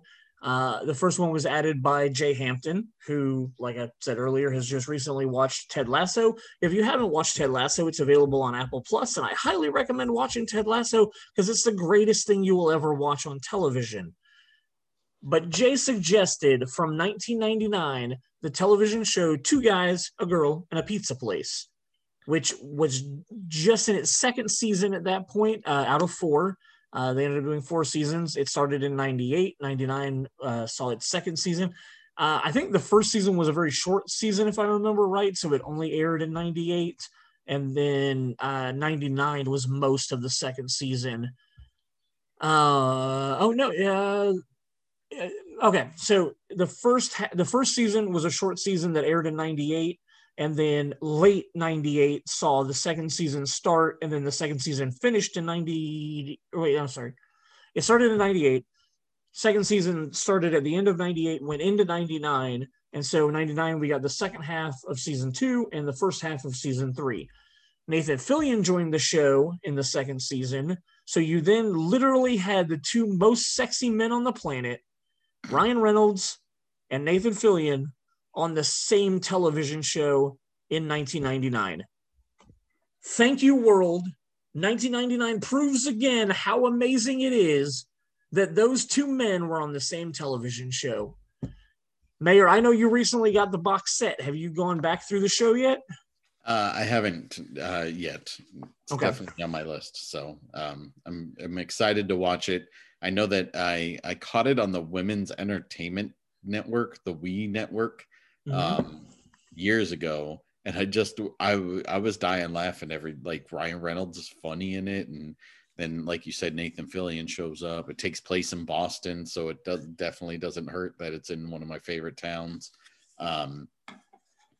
And then on top of that, I found out in later seasons that Tiffany Amber Thiessen joins the group. And so it's just like this, it just keeps going up and up for me. So quite literally.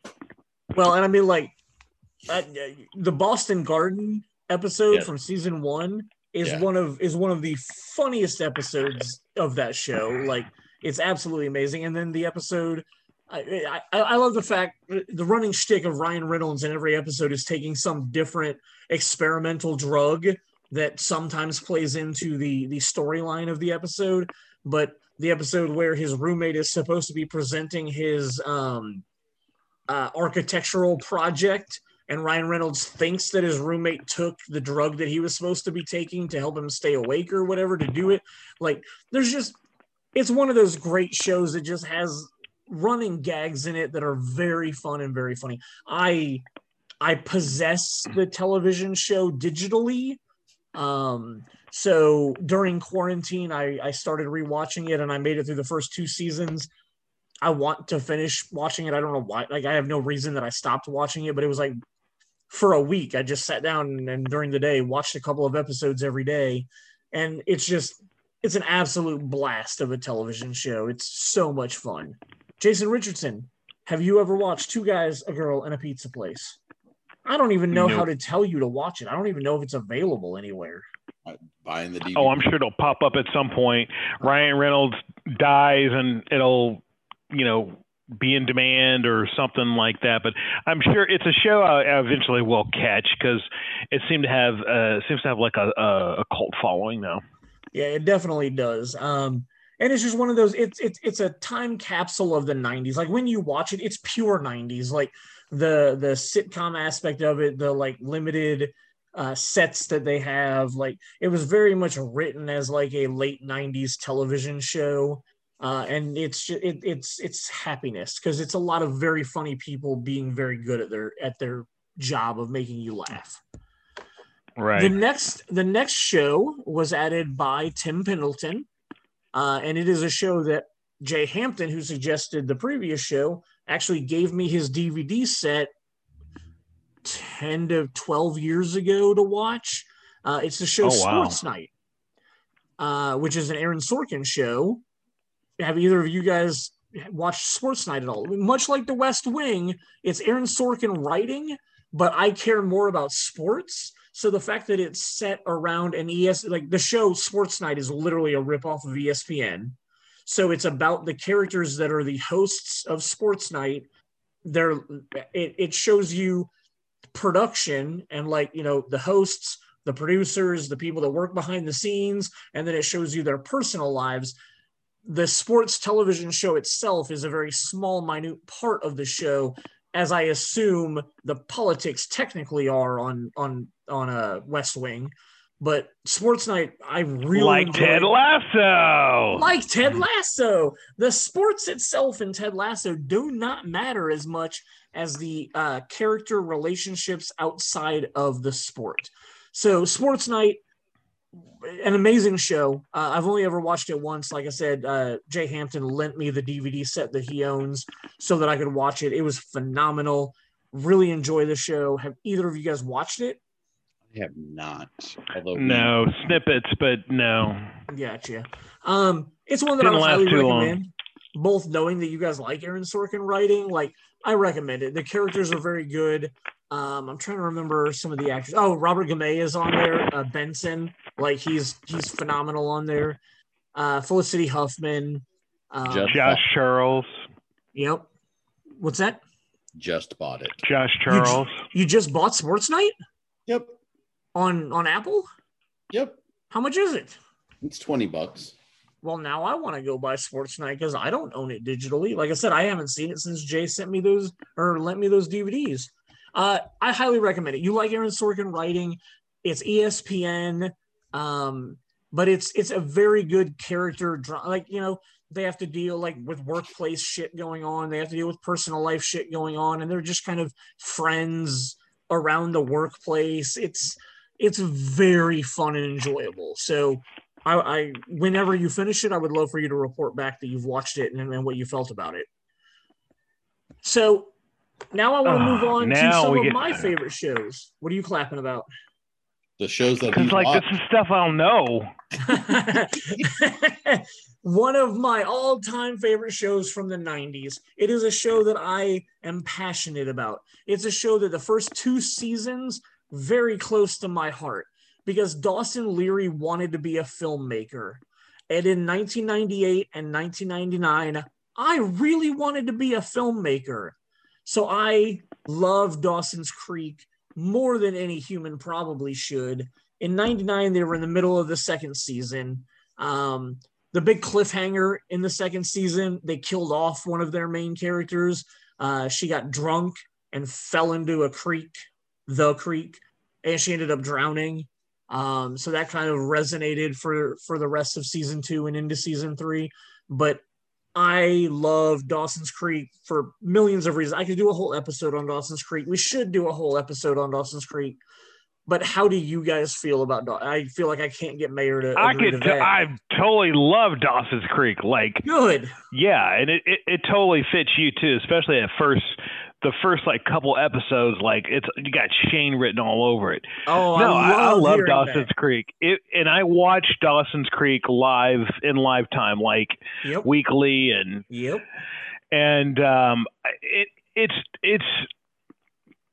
I'm in the midst of. I started rewatching it again. I'm just a couple episodes into the first season.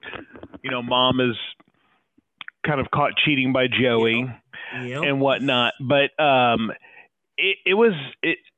it's just a great show, you know. And then like any show, a lot of shows start off really great, and then they just kind of like jump the shark and veer off, and you know, seasons down the road. But overall, like I love that show. But it's been 20 years now. There's a lot I've forgotten about it. So in rewatching this, I'll be like, oh, I forgot about that. Or like, you know, I was sitting there just thinking when you started the intro of it, you know, did Michelle Williams last the whole series? Oh yeah. Yep. She made it all the way through the end. You know, her, and then I was sitting thinking like, did she and Dawson, were they ever together? Like, and I knew Joey and Pacey ended up together, but did Joey and Dawson ever end up together? And like, there's so much I've forgotten about the show, but I loved it then. So it's kind of fun to go back and rewatch it and be surprised. And it's worth it. It's a show that I rewatch once a year. I rewatched it twice during COVID. Well, but I am very close and emotionally invested in Dawson's Creek. I really do enjoy it. And like I said, about once a year, I will rewatch the show. I rewatched it twice during COVID just because I had nothing else I was in the mood to watch. And I was working on my next book that I'm working on. So Dawson's Creek perfectly encapsulates the emotional mentality I need to be in for the book that I'm working on. So it's one of those shows, and I will admit, I love seasons 1 and 2. Season 3 on, I lose a little bit of interest because of the fact that Dawson gives up filmmaking, and that's what makes me love seasons 1 and 2 so much. That's where I relate to Dawson the most. I enjoy like watching kids try to do shit with movies, and like, you know, stuff that Jason Mayer and I have been through in our life of making movies together. Like it's caught on camera with these kids, and because throughout the first 2 seasons, like Dawson works on multiple movies, whether it's him writing and directing like the Creature from the Black Lagoon movie, or if he's just working on the sports movie that they make during season 2. Like it at least makes me feel like, oh, I can associate with Dawson then. But then season 3 and on, once he gets all emo and whatnot and decides he doesn't want to be a filmmaker anymore, and that was him, you know, being a child, like I start falling out of love with the show, but I still love the characters so much that I enjoy going on with them and seeing where they go. But definitely the first 2 seasons of the show are the best. Jason Mayer, have you ever watched Dawson's Creek? Movies lacked something. Jason Mayer, have you ever watched Dawson's Creek? So I didn't get into it when it first launched. Okay. But then while I was at IU, and like the September 99 timeframe, I ended up, because I watched Buffy and there was nothing else really to do in the dorm, then I would end up watching Dawson's Creek right afterwards. So it's the season that you don't like, starting with the season you don't like. So it was season 3, but that's where my love for Brittany Daniels started. Oh, yeah, because she comes in at the pilot episode, or like the first episode of season 3. Like, yeah, she's just like this wayward traveler, essentially. Yep. And man, is she smoking hot! Oh, so, yes, like yeah, that's definitely where that started for me with her. So yeah, see, that's where I like on that show. I you know, and I know you kind of have to evolve the show and bring new characters in and whatnot, but I always wanted Dawson's Creek to just stick with the 4 people. Sure. And like don't bring all these like kind of just characters just in to just bring someone else in. You know what I mean? Like I was kind of bored with a lot of the other characters that they brought into the shows later and whatnot. I know they had to deal with certain issues and stuff, but I was just like, sure, let's just focus on these 4. Can we just keep it on these 4 and just stick with them? Just a side note about the show that I find very interesting, you know, 20 years into the future. I'm a big CW fan. I've liked the Arrow show and the Flash show and all that. And those are all headed by a guy named Greg Berlanti. So when I first started rewatching Dawson's Creek, I noticed that Greg Berlanti's name was coming up a lot in the producer, like co-producer. He wrote some of the episodes. The first episode that he wrote and directed is the episode where Jack comes out as gay. And I was like, well, that's really weird. Like, that's odd. And then I looked it up and found that Greg Berlanti is a homosexual male. And so I was like, holy shit, like that had to have been awesome for him in 1999. Or, well, hold on, Jack. It should have been around 99 or 2000. The episode where Jack comes out as gay, I'm pretty sure it was in season 2. For this guy who has now gone on to be like huge at the CW and whatnot, like he got to write and direct the episode where one of the characters came out as gay. And I was just like, that's got to be pretty cool for him, you know, 20 years ago, you know, crossing that bridge in the entertainment industry. And see, that's where they should have made Pacey or Dawson one of them gay.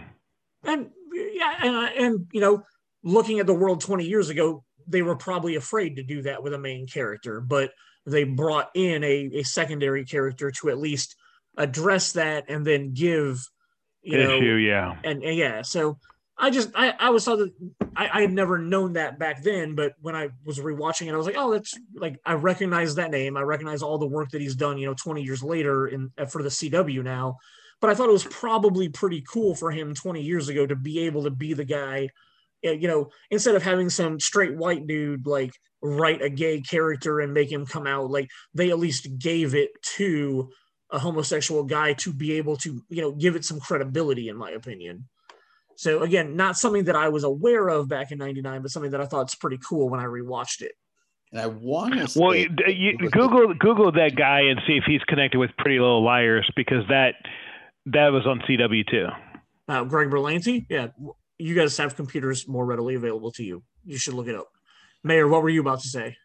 I was going to say that I want to say that was quite the controversy at the time too. I believe you were correct. The homosexual character on Dawson's Creek, like, because you didn't have too many homosexual characters at the time on television, period. Yep. Because I remember it being a big deal when Buffy had Willow become lesbian. Yep. In that show. Like, I remember. Do you have any idea what year around that was? Was that late 90s or past that? It would have been 2004, so let's see, that's 99. Oh, yeah, right around the same time. Yeah. All right. While Jaybird is looking up Greg Berlanti, I'm going to move on to the next television show that I absolutely love. It's one that I watch basically as much as I watch Friends. I don't even know how to spell the name. Berlanti, Berlanti. Okay. The next show is one that I watch the same amount that I watch Friends now. When my wife and I go to bed, it's either we put on Friends or we put on The King of Queens. Because as a fat guy, I enjoy a comedy that makes me believe that I might get with Leah Remini. Either of you guys ever watch King of Queens? I didn't watch the whole series, but I watched some episodes. Same here. Okay. Not terribly impressed. I thought that she's very mean to him most of the time, it seems to me, and to me that's not a. Like, I don't mind like some prodding of like making fun of and joking with each other, but it seemed like she was a little bit more of a bitch to him than he was ever to her. And I can see that. It totally turns me off to the show for that reason. So and I can see that. I still find humor in it. The thing I love about my wife is she can accept the fact that my wife is a very judgmental and outspoken person, like Carrie is on the show. My wife does not make fun of my weight in any way like Carrie does. And when we have conversations about the show, she says the one thing she dislikes about, like, my wife loves Kings of Queens. Like, we watch it a lot. The one thing she doesn't like about the show is Carrie does talk down or make fun of Doug a lot for his weight. And then in one of the episodes where he finally loses a bunch of weight, it's like the season 7 premiere. And the whole shtick of the show is Doug loses a bunch of weight. And so everybody starts giving him compliments. And then Carrie gets mad that Doug is skinny now and everybody is giving him compliments. And it's like, the one thing my wife and I talk about is she's like, I don't like how mean she is to him about his weight. And she's like, I'm a bitch like Carrie is, but I would never make fun of you for your weight. So that is, I mean, it doesn't bother me. Like, I find it to be funny, like as a heavier guy, like when she calls him Cupcake or, whatever, all the names that she gives him during the show that are basically food-based names. Like, it doesn't really bother me in any way. And I don't know. I again, like we were talking about Frasier's dad being a great character. Like, I absolutely love Jerry Stiller's character on this show, because as the dad that just is asinine and ridiculous and just says and does whatever he wants, it's very a fun shakeup in the dynamic, in my opinion. So yeah, King of Queens is one of the shows that I absolutely love, and it's one of the shows that I didn't get into until years later. I started watching the show in 2006.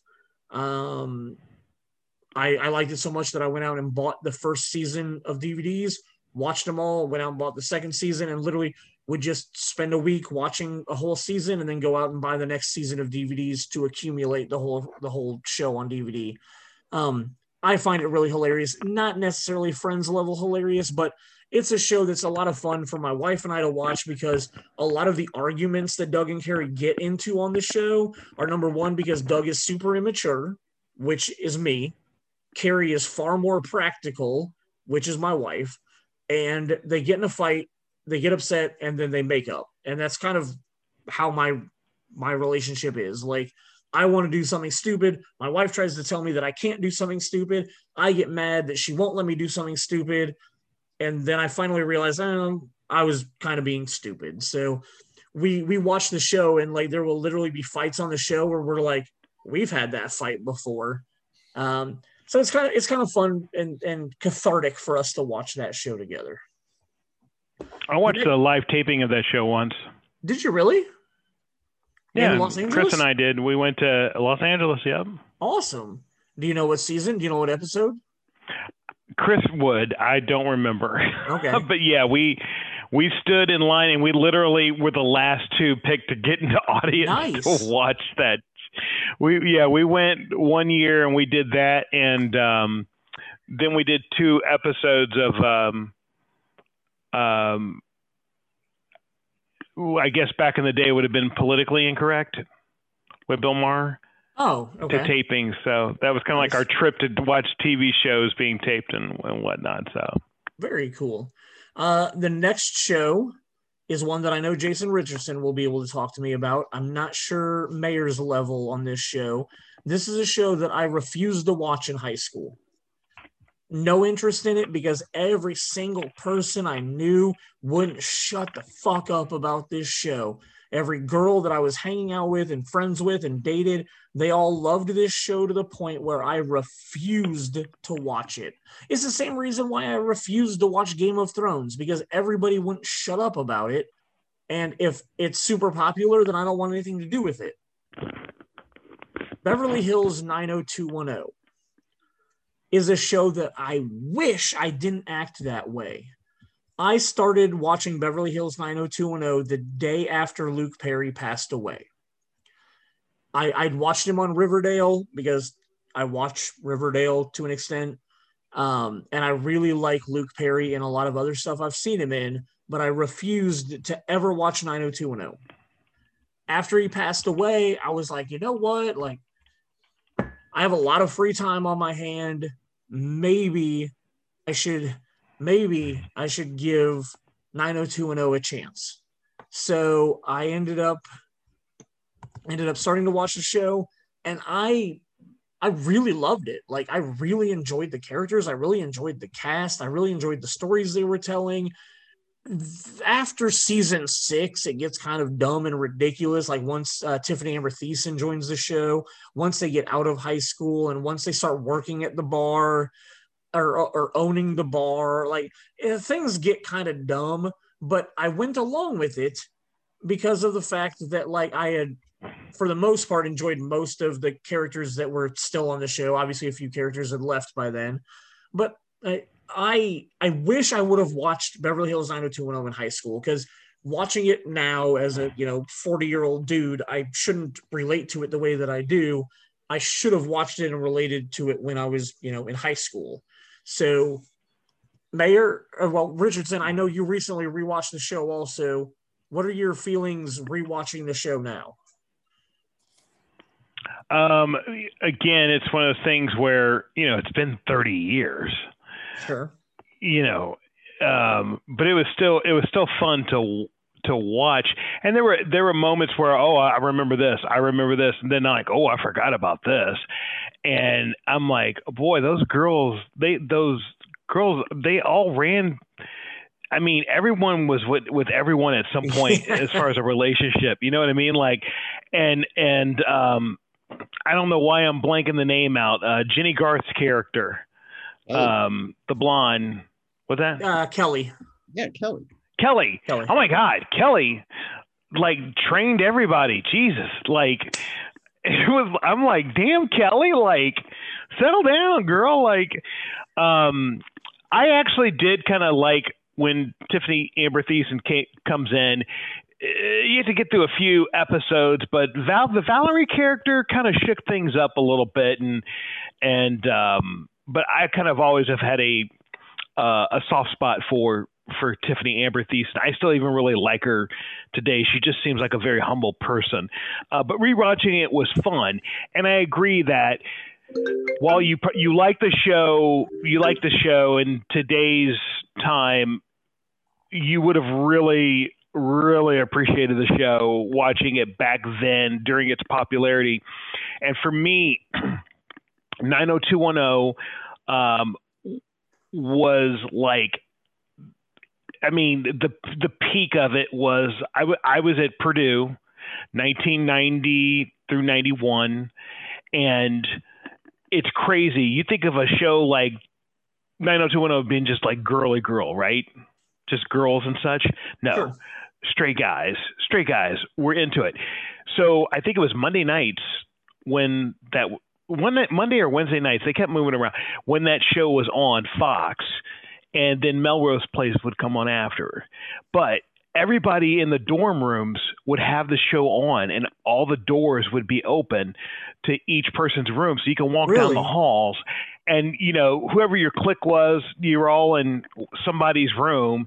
And, you know, we had the pub place downstairs where people get food, nachos and stuff. And when 90210 was on, people were watching, and you could hear throughout the whole hall. And like, you didn't fuck around with like, you know, talking through it and shit like people do today. And we didn't have cell phones to interrupt us while, you know, no, we were tuned and glued into the show, commercials and all. And then they did a couple soundtracks from the TV show with Saving Forever for You, baby. And then, I mean, a lot of Jeremy Jordan, you know, I mean, it was a good time, and it really puts me back into that early 90s period, which I really like that period, but my parents didn't seem to like that period. So, Mayor, did you have any 90210 experience? I watched off and on through the first few seasons, but yeah, when Tiffany Amber Thiessen showed up and her big old titties showed up on that, and like her first season's not bad. Like her first season's okay, but like they definitely made her the drama queen. Valerie started getting a little. I definitely dialed in to see those puppies. And I did that probably for like a year, probably her first year. And then I think I just kind of spittered off after that, but whatever. Yeah, the 90210 was what it was. Like I said, I watched a little bit of it. I remember my brother Michael, who both my parents worked nights as their second jobs while we were in high school, while this show was on.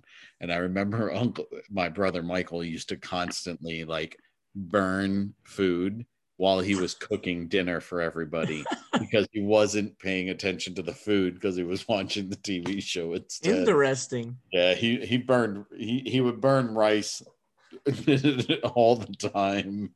Yeah, like, and you know, we'd be watching it or whatever, and all of a sudden he'd be like, "Oh shit!" like run into the other room just so he can finish up dinner and make sure it wasn't getting burned down. So, one thing about that. Go ahead. I'm sorry, Jason. No, I was just gonna say some good memories with that show. So, the one thing they overdid it with that show was like everybody, I think, except for Brandon and Brenda, were like on drugs.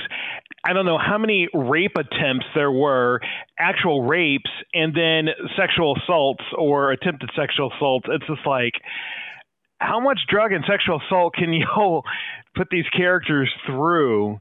You know what I mean? I think it's crazy. Like, who was the yearbook editor? Was that Amanda? That was what's her name? The smart girl.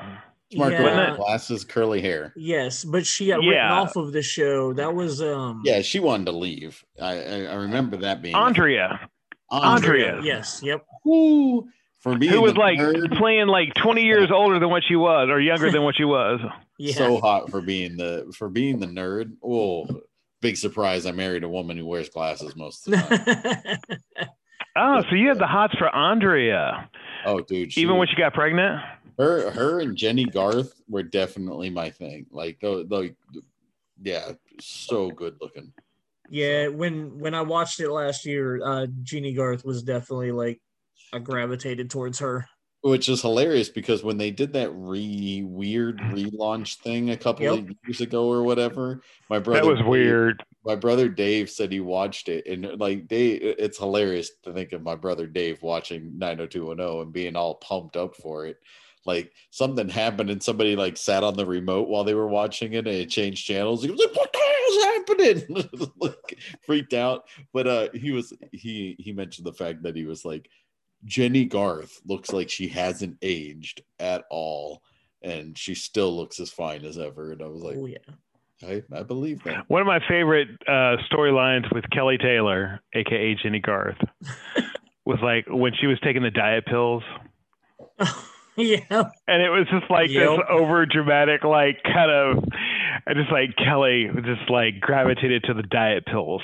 And it just kind of, it does remind you of that period in time where people were all about diet pills, girls and stuff. Sure. And just, body image is still, people are, it's still a thing today, but like back then it was all about diet pills. And it's just kind of funny, like, wow, because you don't hear people talk about diet pills today. You know what I mean? It's more starving themselves today. But yeah, anyways. So right. It's a great nostalgia show.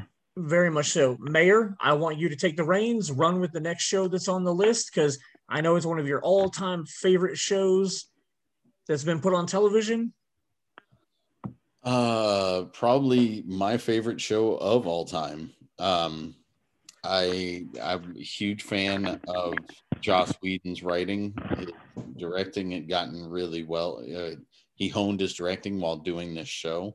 It was a relaunch of Buffy the Vampire Slayer. It was the TV show that came. He wrote the original script that Christy Swanson did in the late 80s, early 90s. I can't remember which. You remember what year that was, Jaybird? What? Buffy the 92, the movie. Right, you're right. 92. Christy Swanson, 92. My fault. So, but yeah, so he wrote and did this for TV. It hit me right at the right time. Here I was. I had just graduated high school when I started watching it. I started with season 3, and then had to find ways to consume seasons 1 and 2. Because this is before DVD, before digital streaming. So here I am trying to figure it out on like VHS essentially. But yeah, like it hits you in all the right places when you're in that time frame, especially.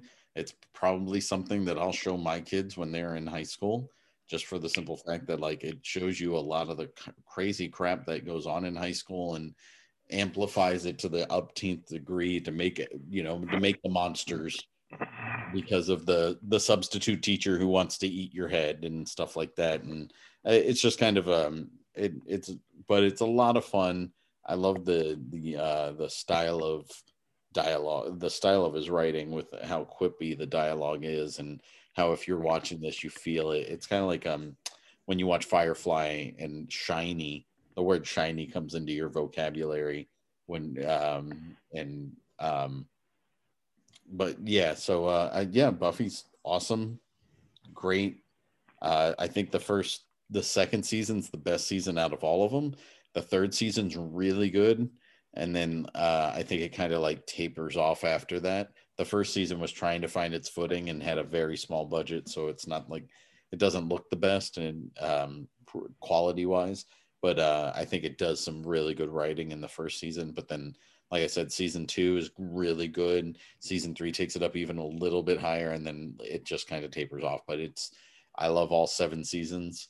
Sarah Michelle Gellar will always be my main Hollywood crush girl. So I apologize for stepping away for a second. My contacts were so dry that I was having like everything was blurry to me. I had to run and get some eye drops real quick. So I apologize. I don't like stepping away. Sorry about that. Thank you for taking the reins for a second. Did you talk about the crazy shit that went on with season 3 of Buffy because of Columbine? Oh no.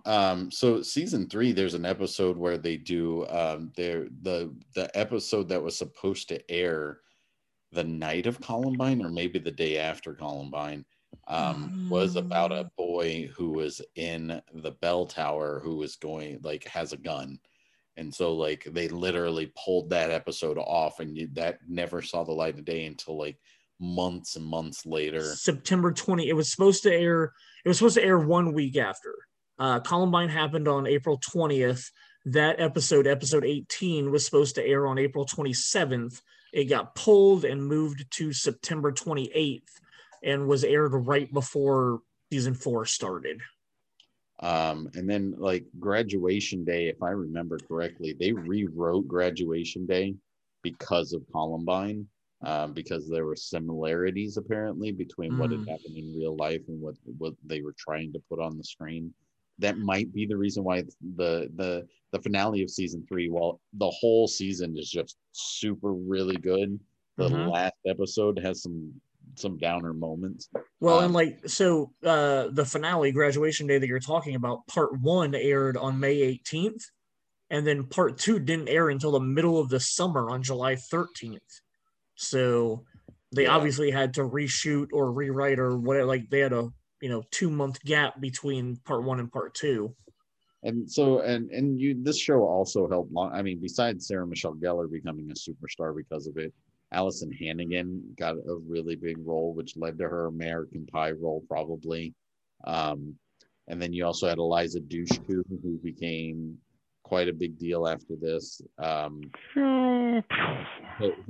since then, right? But and then David Boreanaz is already. Seth Green was in the second and third seasons of this quite a bit, and he came back for an episode or two, or I think it's just one episode in season 4. But he also was taking off. His stardom was getting kind of crazy at that point, and then because he was part of De Jure. Anthony Stewart Head plays Giles as the librarian, and he's also the Watcher for Buffy, and he was somebody who apparently was kind of big in Great Britain and he's on Ted Lasso. So, but yeah, so he also, it's kind of funny though, because if you watch some stuff online, you can see him doing Dr. Frankfurter from Rocky Horror Picture Show, which is a little weird. And then he also was in not direct to DVD. What's the word I'm looking for here? A movie that didn't see much showings at movie theaters called Repo, the Genetic Opera. Oh yeah, it's a very strange movie. He was in that. He's in it. He's one of the. I only remember it because of Paris Hilton being in it. Buffy is probably my favorite show of all time. Nice. Firefly probably would have taken it over if we had gotten more Firefly. Sure. But unfortunately, due to Joss Whedon's extracurricular activities, it kind of taints Angel and Buffy and Firefly for me and the Avengers and stuff like that. But as far as like the content of what I really enjoyed while I was watching it, and nothing better for me. So sure. So Jason Richardson, I gave you a list of some of the other shows that were on the poll that were very popular. Wait a second. What about no response to Buffy? Oh yeah. Okay. What'd you feel about Buffy? I didn't know that you watched Buffy. My bad. Do you like Buffy? I didn't watch Buffy back in the day, but I had like a little 30-second little something about Buffy. All right, go ahead. I apologize. Let me hear you about Buffy. I didn't watch Buffy in the day. I didn't connect with it. And so I think maybe, I don't know, a few years back, it's on one of the streaming services. Which one is it? It was on Netflix. Is it Netflix? I think it's Netflix, yeah. Netflix? Okay. And so I tried to watch it, and I'm still I'm paused on it right now. I hope it's still there, but I'm on the first season still, and I could see how back in the day it was popular. But man, when you watch it today, there's some cheesy ass moments in that show where it's just like, no, they did not just do that, or like, wow, that was bad. But back then, it wouldn't have come off like that. You know what I mean? Like, but watching it today is a little over the top. But I could see why it was popular, but I want to continue it out because I like Buffy and I love the 1992 movie. So, anyways, I just wanted to add my little 30 cents in there. I got you. Well, I'm going to add another 30 seconds. Mayor, I think you know what episode I stopped watching on. What season was it that character was killed? There was season 1, episode 1. No, it's like season 5. There's a character that gets killed. That's really important. Don't tell me. If I was going to say, if you say it, then I could tell you exactly what episode, I could. Do you remember a very important death around season 5 near the end, like episode 17 or 18? I think. Oh, yeah. I know. A very important death after they bring in a younger character. You're talking about the body. So the body, yes. I watched one episode past that. That's where I'm at, and I have not been able to go back and force myself to finish watching this show. And the body, along with the body, is a Joss Whedon directed and written episode, which is damn near perfect. And it's a very good episode. The Gentleman episode is super, super weird and messed up. In the episode of The Gentleman, literally these demons come into the town of Sunnydale and steal everybody's ability to talk. And so literally everybody's like writing whiteboards and doing hand motions and stuff. And it's funny yet terrifying.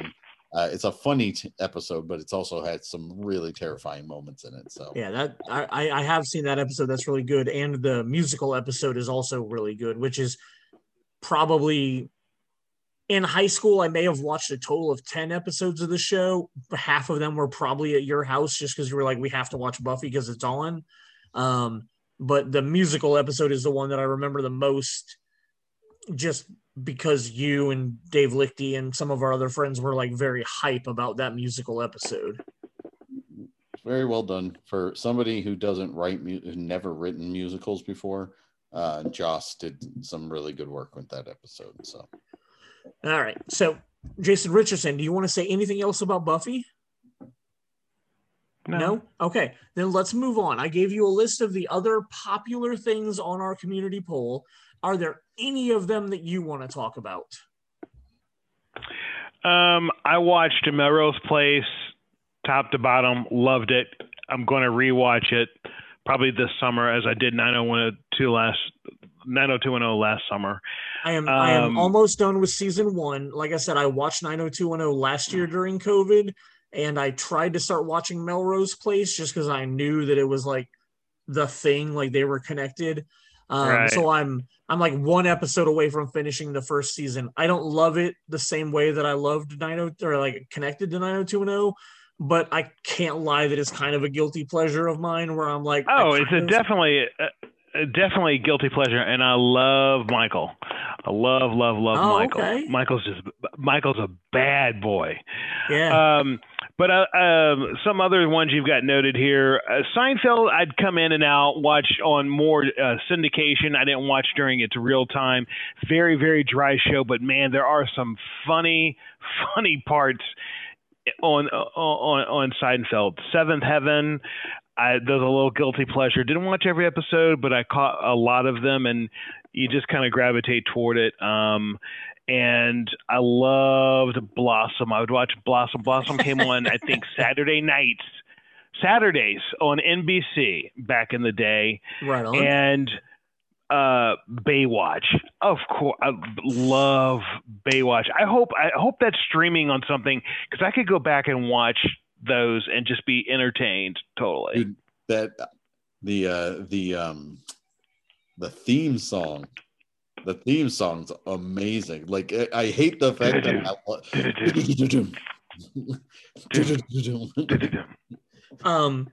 funny bit of information that I just learned this week. I think a couple of days ago, for whatever reason, I was reading Matthew Perry's Wikipedia page for some reason. And in the mid-90s, do you know who he was dating? Yasmine Bleeth. Good for him. which makes a lot of sense why she gets referenced a lot on Friends during that time.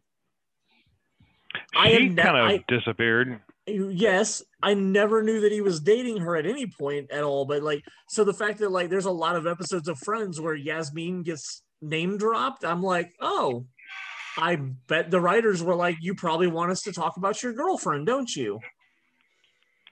So that was. He's probably cool. Like, no, but we'll pay you millions. Okay.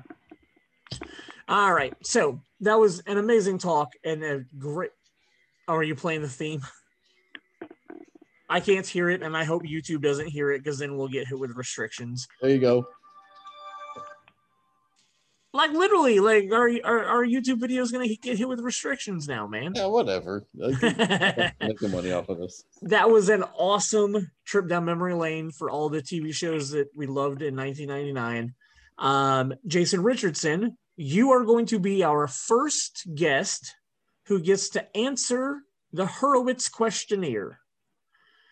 Last week, we did a full episode with Troy Myers. Then we did a bonus episode where I talked to John Petty and Zach Proctor. The Hurwitz questionnaire is based on a book by Josh Hurwitz, where he interviewed a bunch of directors back in 2006-ish. After every interview, he had 17 questions that he asked the directors that he interviewed. This is not going to be for discussion. We're not going to belittle your answers. We're not going to make fun of you. We're not going to do anything. I literally have a questionnaire to ask you, and I want you to answer it with whatever is your truth at this moment. Well, it wouldn't be fun if you didn't at least have some kind of a face reaction so I can just see how you... Okay, well, I'll give you a face reaction. But these aren't topics for discussion. These are just literally, I want to ask you these bullet points. This is me stealing the Inside the Actors Studio questionnaire, if you will. I am not James Lipton, but I will ask questions as if I was James Lipton. Okay. Oh, I hope I get to say a curse word. You can curse whenever you want. Question number 1. What is the first film you ever saw? First film I ever saw would have to be its timeline. It's either Darby O'Gill and the Little People or John Carpenter's Halloween. I hope that the correct answer is Halloween because that's what I'm voting for. What is your favorite film of all time? John Carpenter's Halloween. I love that answer. What is your favorite line from a film? I wrote this one down so my favorite line from a film is probably the movie that has probably the most lines and best lines of any movie. Any woman or gay man would know this, is Still Magnolias. And there's a scene at the beginning at the wedding where Dolly Parton and Olympia Dukakis are talking with each other. And Dolly Parton says, I bet you money she's paid $500 for that dress and don't even bother to wear a girl. And Olympia Dukakis' reply is, looks like two pigs fighting under a blanket. And to me, the way she delivers the line is the best movie line ever in a response in a movie. And I love it. But that movie itself, so many classic one-liners out of that film. Awkward. That was not a quote from Major League, which is very weird. What film made you Do y'all know that line, though? No, I had no idea. I'm not a Steel Magnolias fan. Okay. Question number 4. What film made you realize that film is art?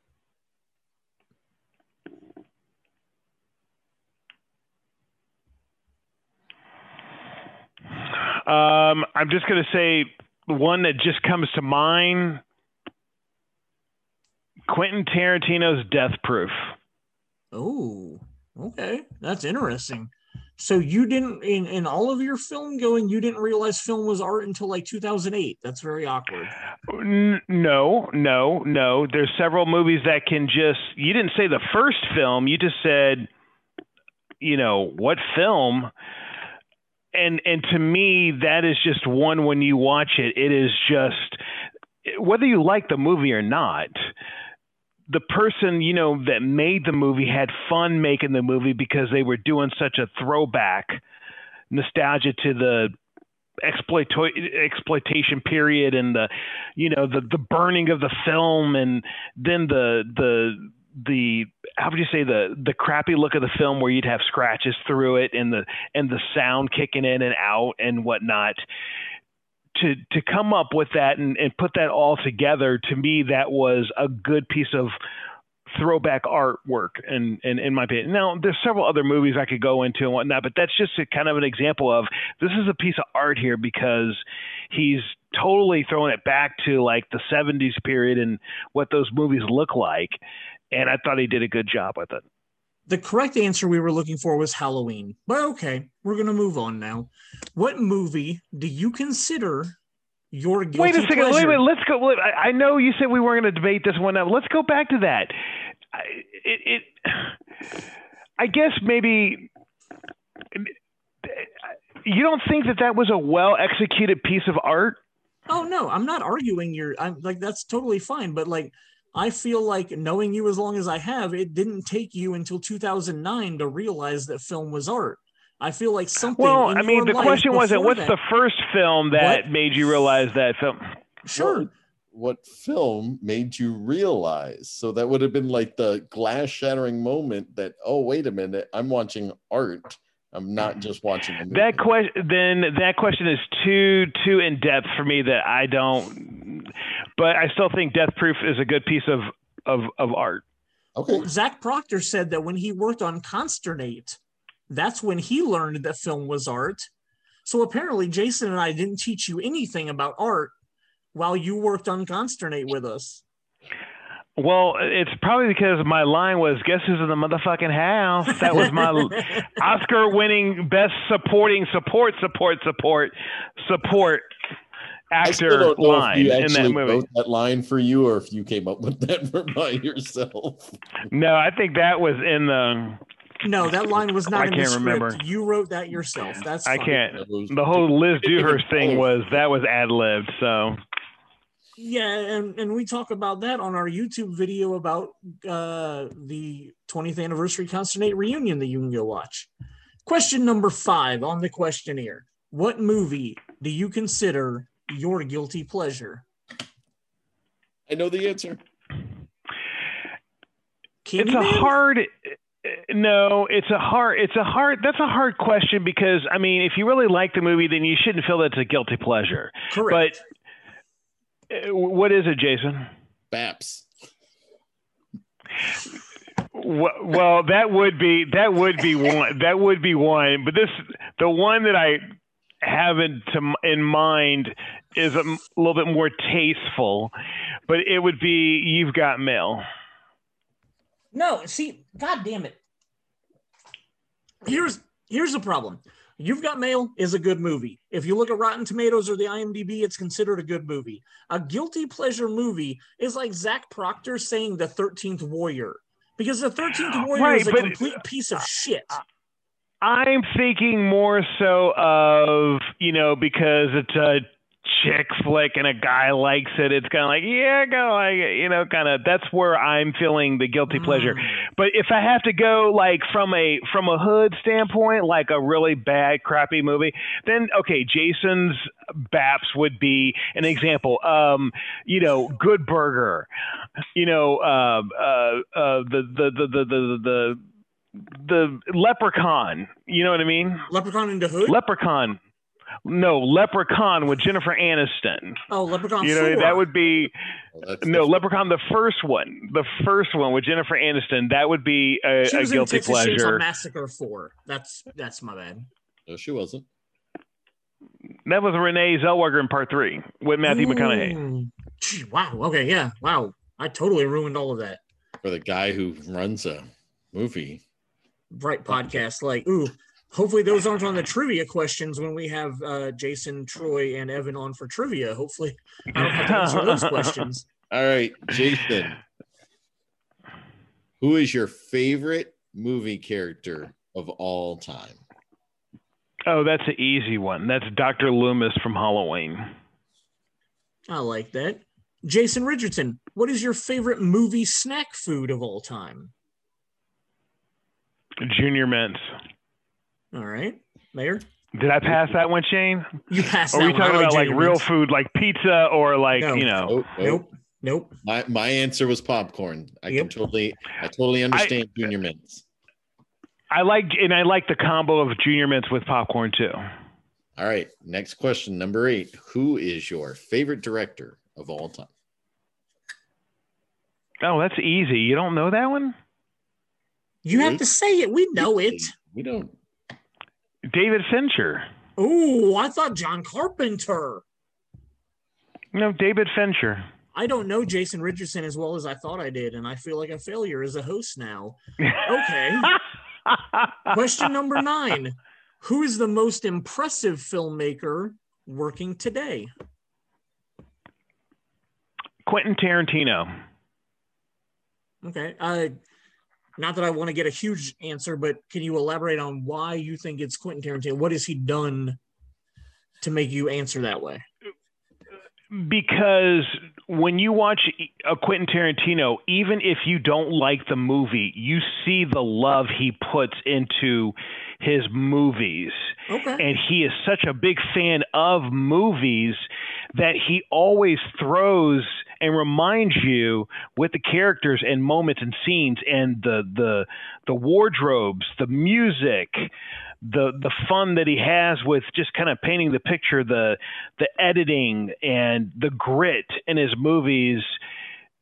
He's extremely passionate about, and I think even if I don't like some of his movies, I think he impresses me with what he puts together. And he's a total throwback guy, and he'll kind of remind you of what movies used to be.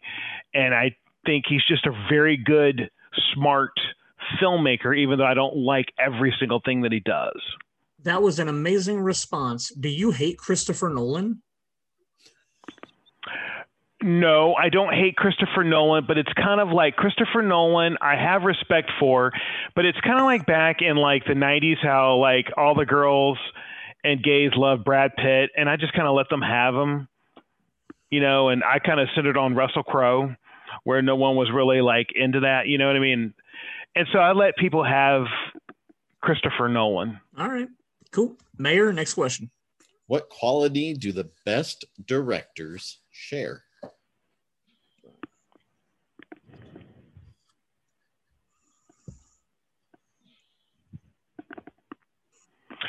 I would probably have to say their passion and the independence that they want as far as making decisions on their films. I mean, if you look at like a Quentin Tarantino, if you look at a David Fincher, those are guys that basically want it their way. David Fincher shoots 50 million minutes of film each movie, right? Goes over budget at times.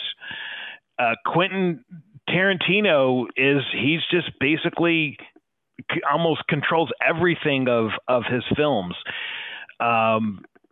Steven Spielberg.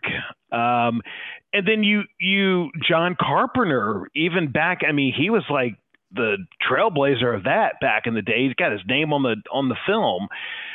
If you look at those directors that I just mentioned and compare that with like, I'm just going to use an example.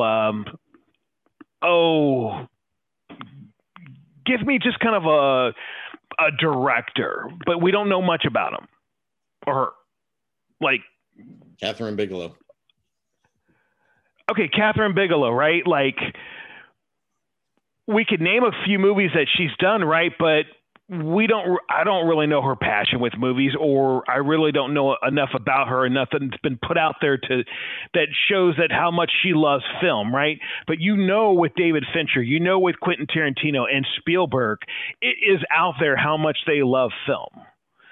And so having that independence, wanting that independence and having passion about what they do is, I think, what makes them creative, or like whatever that. that question was. Who is your favorite actor of all time? Or actress. Actor or actress of all time. Actor, oh god, it's so hard to narrow that down. But if I just got to go with a gut, and I think about that question coming up before the past, I'm just going to have to say Kevin Costner. I like that answer. It's not like I mean, there's so many actors are good at what they do, but when I watch Kevin Costner, to me, Kevin Costner, there's something real about him where I see him as a human being, and his dialogue and the way he delivers his lines and whatnot, it seems like he's just a real person, and he's not like acting. I like that. Whereas, like, don't get me wrong, like a Robert De Niro, phenomenal. But like sometimes when you watch Robert De Niro, he's acting. I can buy that. Kevin Costner is a natural. Sure. And then actress, the typical answer would be Meryl Streep, but I'm going to put her aside on this one, although she's the best, and I'm going to say Diane Lane. And the reason why I say Diane Lane is because, again, like Kevin Costner, there's a natural to her. It's just realism. Natural. Yeah, and there's a very realism, and then there is a beauty to her. I think that bitch gonna be 90 and she's gonna be fine looking, because the older she gets, the more beautiful she is, and she is just a natural. And again, when she is acting, it's just natural. And I like natural actors that are not over the top. It's just kind of like a subtle acting, but it's real. So who is your favorite actor or actress working today? I'm sorry, what's that? Who is your favorite actor or actress working today? Working today. Well, whereas, like, Kevin your Costner favorite and Diane Lane are both working. Well, your favorite actor or actress could have been somebody that was dead, like James Dean or something. So, like, this question is, who is working today, right now, that you love? I would be one of those two, I guess, because they still apply. They're still working. Okay. Hollywood is making a Jason Richardson biopic. Who do you want to be cast as Jason Richardson?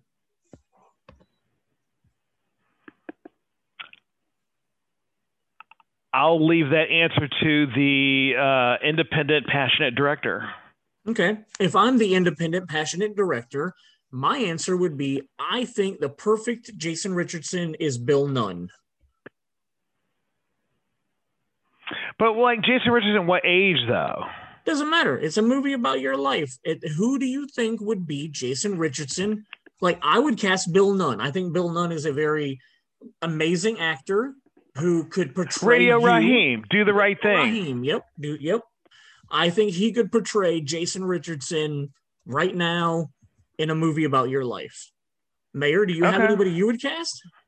No. Okay. So Jason Richardson, if you could cast it, you can cast Will Smith if you want to. Like, I don't even remember. I think I cast Charlie Hunnam as me. No, if I had to pick someone, and this is Meryl Streep, it would probably be Forest Whitaker. Ooh, that is a great answer. I can't argue that at all. Because when I was younger, people thought I looked like Forest Whitaker, and I had to grow up quickly and break out of that. I didn't think Forest Whitaker was that attractive. It doesn't matter about attractive. It matters about heart, and I could definitely see Forest Whitaker as a through, like my mid to mid 20s to early 30s. Sure, yeah. I mean, Fast Times at Ridgemont High, Forest Whitaker was amazing. Like, he was on screen for 3 minutes. And I would say Forest Whitaker then. Oh, I like that answer a lot.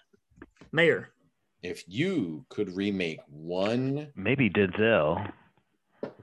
So the next three questions, Denzel would be great for you. The The next three questions are finish the sentence. So Jason's going to read you a sentence, and then you need to finish it. If you could remake one movie... ...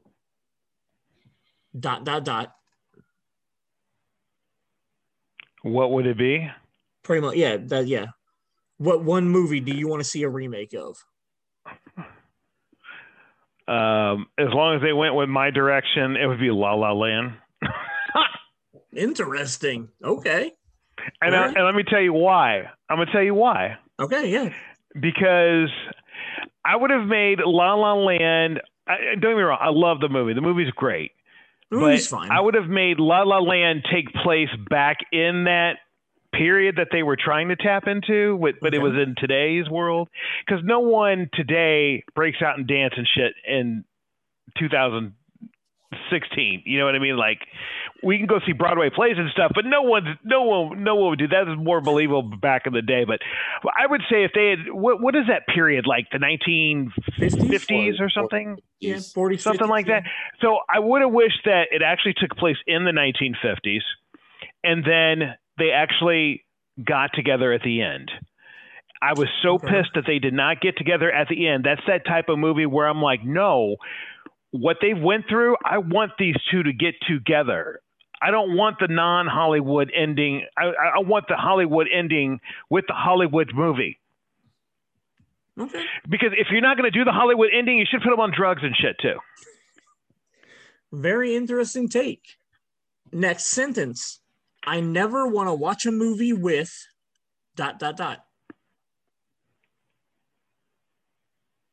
With someone who is addicted to their cell phone. Oh, that's a great answer. That's in the same vein of the most popular answer we've gotten from a lot of people, which is like people who aren't there to watch the movie. Like 4 other people that we've had this survey with have said, like, if the person's not there for the experience of the movie, they don't want to watch it with them. Jason, give us the last question, bro. My last question is, the perfect movie is ...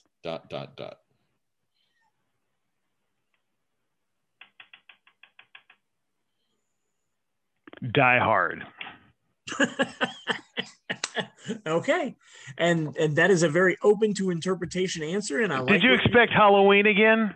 No, no. The perfect movie is, like, a lot of us have answered, like, one that's emotion invoking, or one that I want to watch immediately after I finish it, or like nobody has ever actually said characteristics of the film. Whereas you're giving us a perfect movie, which I will not argue with you on. Not at all. Die Hard's a perfect movie. No, I'll back that argument up, because Die Hard is probably one of the first movies where it was action-packed, it was smart, but most impressive, it had humor. So to put humor with action, I mean, I'm comical humor with action. Oh yeah. I can't think of really anything that was smart and well executed with both of those, components or items or whatever. Sure. I will not argue it. I think Die Hard's a perfect movie also. So Jason Richardson, you are the first person in 2021 to complete the Hurwitz questionnaire for the Shane Talks podcast. I appreciate you answering those questions. Anybody that's a guest in the future is going to have to answer them. So I'm excited and looking forward to hearing a wide variety of people's answers to those questions. We just spent like 2.5 hours talking about TV shows from 1999 and how we felt about them. Next week, start our Marvelous May talk. We're supposed to have my buddy Snow on, but he just had knee surgery today, so I want to throw a shout out to my buddy Snow. I hope you are recovering well. I know that we've texted today and that I know you're feeling good, but I hope that sticks through for the next week so that you can make it on the show next Wednesday. We're going to start talking about the Marvel Cinematic Universe. The next 2 episodes are going to be Marvel movies, where we're going to try to go through all 19 of them just kind of discussing our feelings of them. Yeah, Jason Richardson, you're on the sideline for the rest of May, man. That's why we're happy we had you on today, because you made it very clear that the Marvel movies are not or the Marvel universe is not your forte. Because the week after we talk about the 19 Marvel movies, we're going to talk about Marvel TV shows. Wait a minute. No, I like Marvel movies. I'm just not as smart about them as a lot of people are, like the guy wearing an X-Men t-shirt.